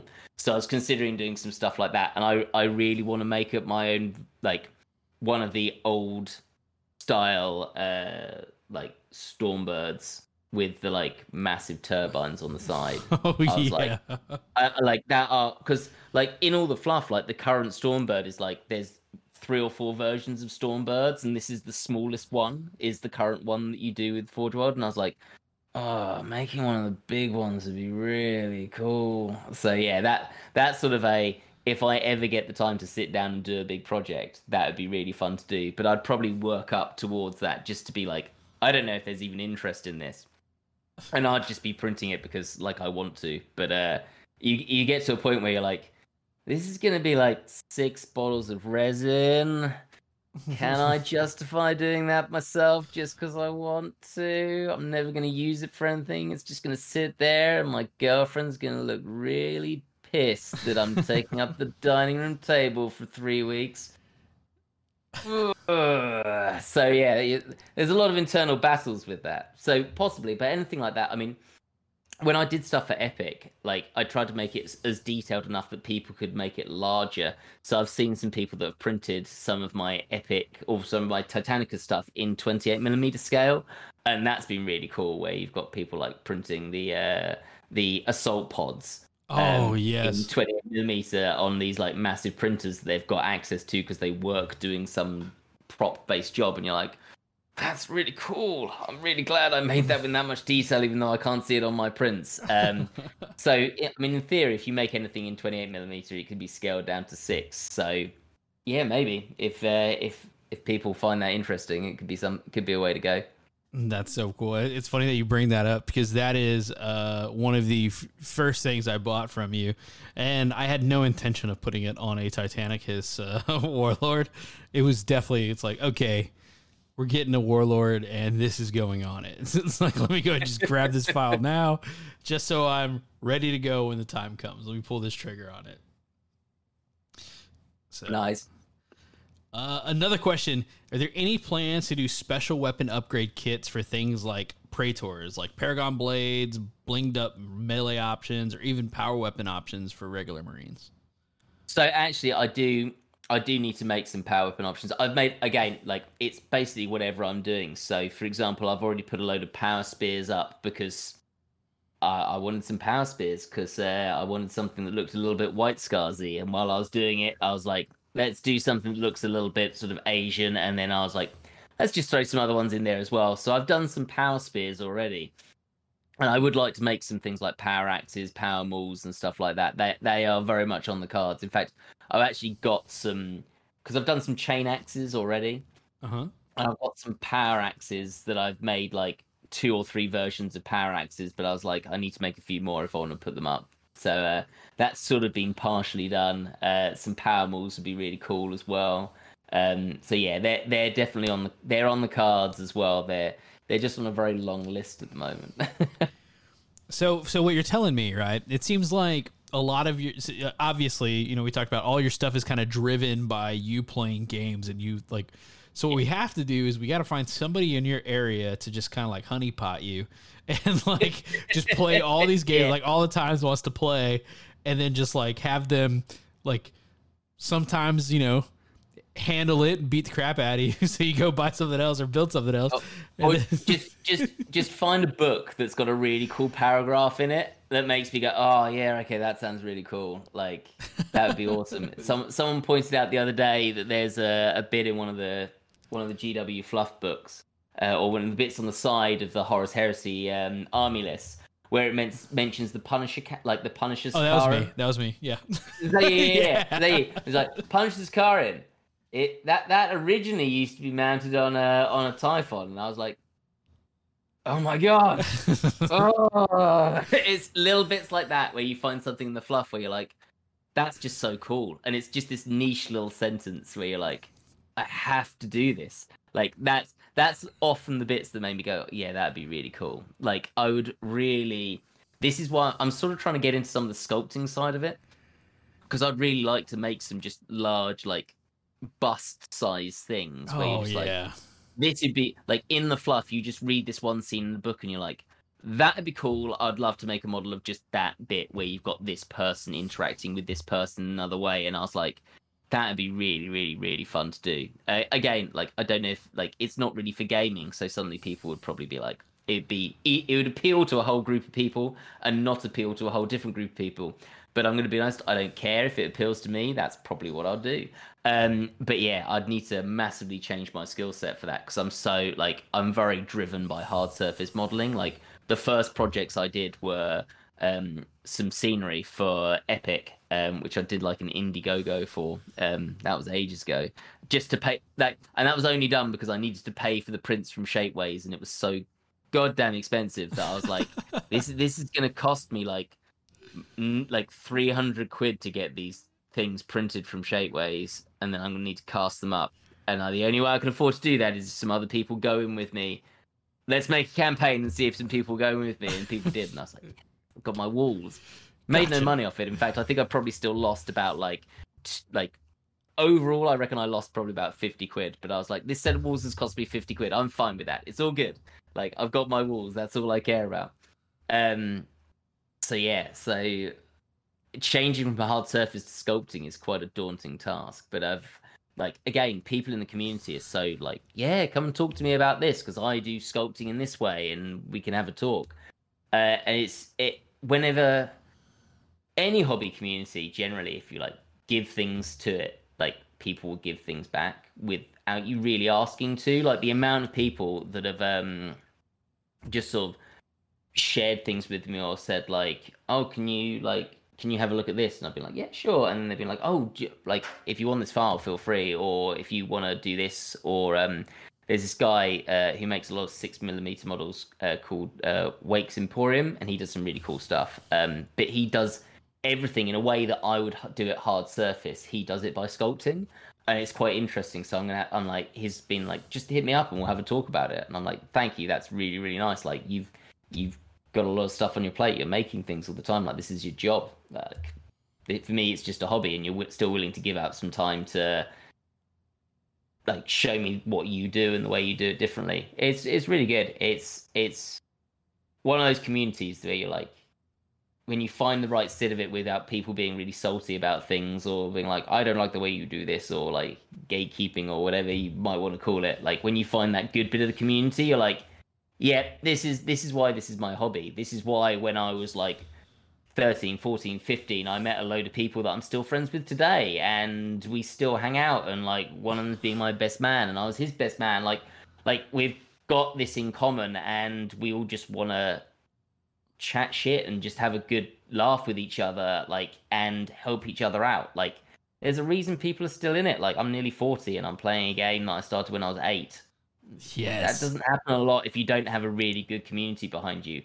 And I think we were like really lucky in a way. Like I think one of the worst things that ever happened for the hobby, in my opinion, was when GW stopped doing those like come down on Thursday and just play with all your mates. Like that was like such a death of the hobby to me. I was like, oh my god, like I like at that point I'd just finished uni. Like I couldn't afford to have people around. I couldn't afford to buy a load of scenery. I could just about afford to buy an army, and even then it was a little bit touch and go, and things were a little bit sketchy. And there was a bit of model repping that probably shouldn't be model repped. But like if I didn't have a GW store to play in, like where was I playing? And then you sort of got all these like independent people starting up, and like now I'm old enough that I can play in other people. Like we just play at each other's houses, which is great to be able to do that. But like how do you meet all those new people? Like you used to have all the forums. Forums are dead now, but now Facebook's sort of doing it, and Instagram's doing it, and Discord's doing it, and like I don't know. This might be like the best point of the hobby because you're suddenly getting to know people across like you're in the US, I'm in the UK. Like I wouldn't have been able to talk to you like 10, 15 years ago and talk about all this awesome stuff. Like YouTube, you've got all these people just throwing up tutorials on how to 3D sculpt or how to paint, and all of this stuff's free. Or like Patreon, where you like put in like $5-10 and they're throwing out a load of models each month that you can 3D print. It's like this could be really, really good. I hope it's really good for the hobby. I feel it's really good for the hobby. I know some people think it isn't, but I don't know. But hopefully this is like this is where you get to meet all those different people. Yeah, no, totally. It's one of those things where I think this is kind of like the golden age of the hobby, you know, especially when you start looking at some of the things where, you know, this is, I mean, obviously comparing this to when I was a kid, you know, I've been playing 40K since I was probably like 12, 13 years old. And that level of hobby was, you know, save every penny, like don't eat lunch and like take some of that lunch money and save it up. And all right, cool. We're going to go get, you know, a box of Tactical Marines, or we're going to go get a box of Space Wolves or whatever. And, you know, you just kind of waited for that weekend to go play, or, you know, every once in a while you would go on this, like yearly trek to an event or a campaign that was in like a game store, and you'd say, okay, let's do this ship battle, or let's do this, you know. But the like this is absolutely kind of the golden age we're in, and a lot of it, you know, has to do with definitely, you know, the Discords, the YouTube, everything like that. Everybody can interact and engage with everybody with their level of hobby to, you know, get better. Like I've never seen this level of painting and like this level of good painting like from everybody, right? And then you have like you just look at events and you're like, that just looks amazing. Like that's ridiculous. And like some things make me so like you just don't have. I mean, I don't know if you. I think they're doing it again. Like one of the first White Dwarfs I ever bought had like Tale of Four Gamers, like the first one. And Tale of Four Gamers was like these four, like obviously they were like people working for GW, and they're like, we're gonna make an army, and this is our budget. We have this much a month to spend, and we've got to make stuff, and like you've got to make an army by the end of it. And I was just like, this is what I'm doing, and it's awesome. And like they were just talking about how they're painting stuff, and like you had some guys that were really good at painting, and this one guy that was awful at painting. I can't remember what his name was, and it always made me laugh because he was like, he suddenly realized like in the second edition, like second month of doing it, he was like, I picked goblins and it was a mistake. Like this guy's having to paint like 20 guys a month, and I'm having to paint maybe like 80 to 100. And like there's just this constant line of what was it? Something along the lines of, yeah, I'm really happy with this army. They look great. Like as long as I'm not wearing my glasses and I'm about 3 foot away. And you're like, but you know what? That's fine. Like if that's what you're producing, that's great. But like you nowadays with like just the sharing of stuff online, people have been like, I can actually paint this to this level, and I couldn't before. Like I've got a friend that's really close to me, and he hated painting. Like it was the thing that he absolutely hated about the hobby. His name's James, and hopefully you won't mind me mentioning this to him. And it like he hated painting. It was just the worst thing to him. And I was like, just try this channel. Like have a look at this channel. Go on YouTube, try this channel out, and try it a little bit. And I was just like poking him to do it, and he was like, yeah, fine. And now he's like, I love painting. Like it's the best thing I do. Like it's my thing that I can do to relax and have some fun, because like before everything was trial and error. Like you had to, like, or you'd sit in GW and like talk a load of crap while other people are painting, but like, and hopefully learn something. Oh yeah. Whereas now you can go online and have this like very specific, like, this is how you do this technique, and like you get so many YouTube channels by all the people like that are winning golden demons, and like they really know what they're talking about, and they're putting it out again. They're putting it out there generally for free. Yeah, okay, they have Patreons so that they can support themselves because they need to make some money, and they're probably spending hours and hours putting these YouTubes together, like videos together. Like it takes an absolute inordinate amount of time to edit stuff, and they're putting it out there for free, and you're just like, wow, yeah, this is great. Like I can go and just follow a person for like 2 months, learn some really good stuff, and then I'll swap over to someone else, and you're like, it's better money spent than paying for Netflix, as far as I'm concerned. Like I'm actually learning something from it. Yeah, as you know, you just like, it's like, man, just hours and hours of editing. It's like, yeah, exactly. Who are you describing here? Like, is that okay? Yeah. So I nearly like got into a ball and started rocking backwards and forth there. Like the editing, man, the editing. Oh god, it's so painful, and I just do it every day. Oh.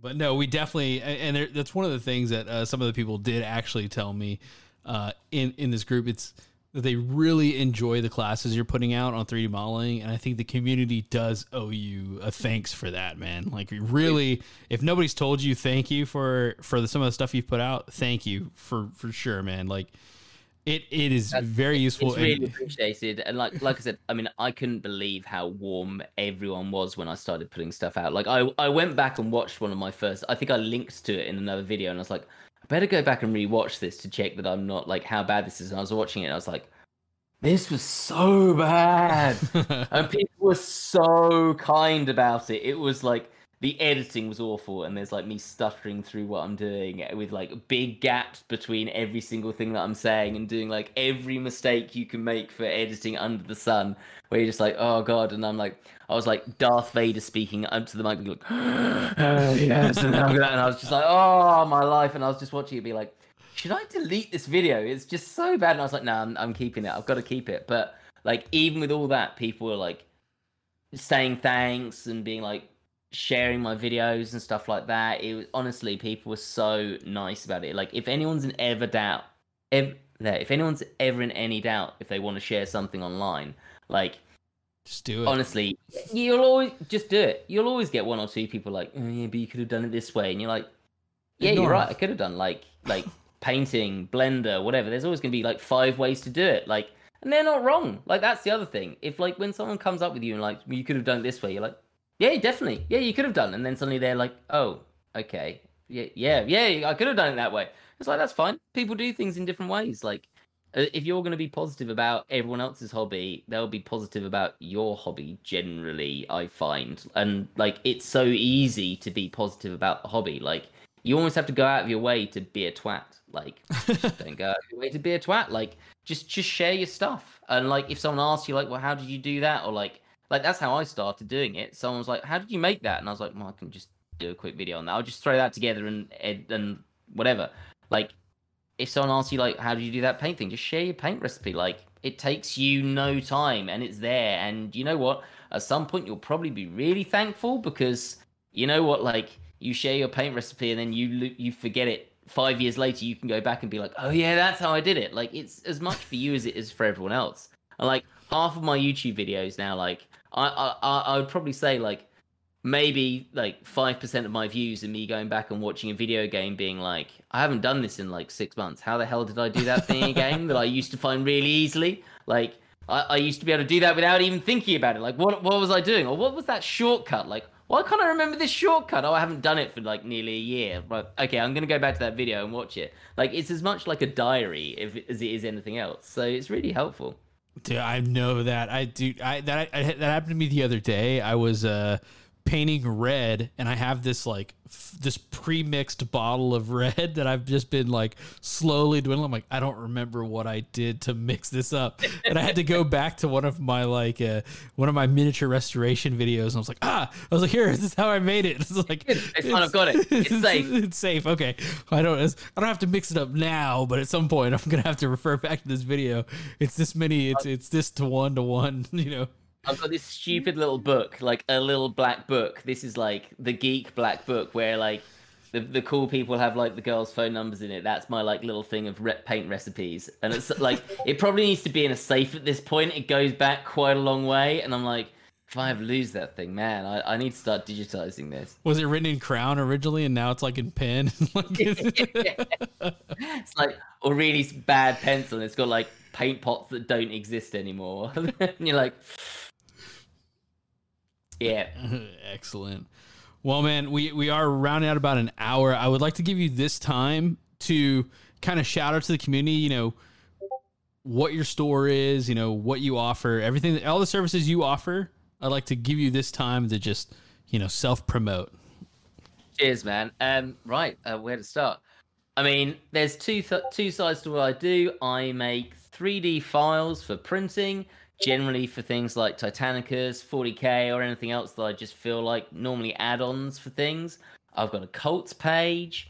I've got a Patreon as well, which has all the files on there and some extra ones that I don't actually put up on cults because I don't know if anyone wants them, but I'll just chuck them up anyway. So that's one side of it. But the main one that, as I said, it's probably the one that's more important to me is I make videos on how I do the 3D design. And they're on YouTube. They're also on Patreon. I will say, for me, the thing of them being free is the most important. There will never be anything on Patreon for the 3D design videos that is not on YouTube for free as well, as far as I'm concerned. So the Patreon thing is totally an optional thing. If you've got a couple of dollars to spare and it helps support the channel, it's really appreciated. And you'll get the things a week early and it'll be ad-free. But honestly, everything that I do video-wise will be on YouTube because I think education should be free and I want everyone to be able to share what I do and be able to do it themselves. So the Patreon's there, but if not, just go and check me out on YouTube. Artisans of Vaul, and everything I've got is there. Throw down a request, or if anyone ever wants to ask me some questions, I'm always happy to answer. Love it, man. Love it. And I appreciate you coming on and saying... Thanks for having me, man. And saying Artisans of Vaul, because so I forgot I was talking to you. Like, until it's like, oh, yeah, okay. It's so... Oh, love it, man. Love it. Thank you once again. No, thank you for having me on, man. It's been an absolute pleasure. And as I said, the community's great. Any chance to get to know someone and be like... You're on the other side of the world, but if you're ever in London, we are getting a beer. Absolutely. Sign me up. It'll be a small group from what I understand, but we'll definitely get one, man. Awesome. Cheers.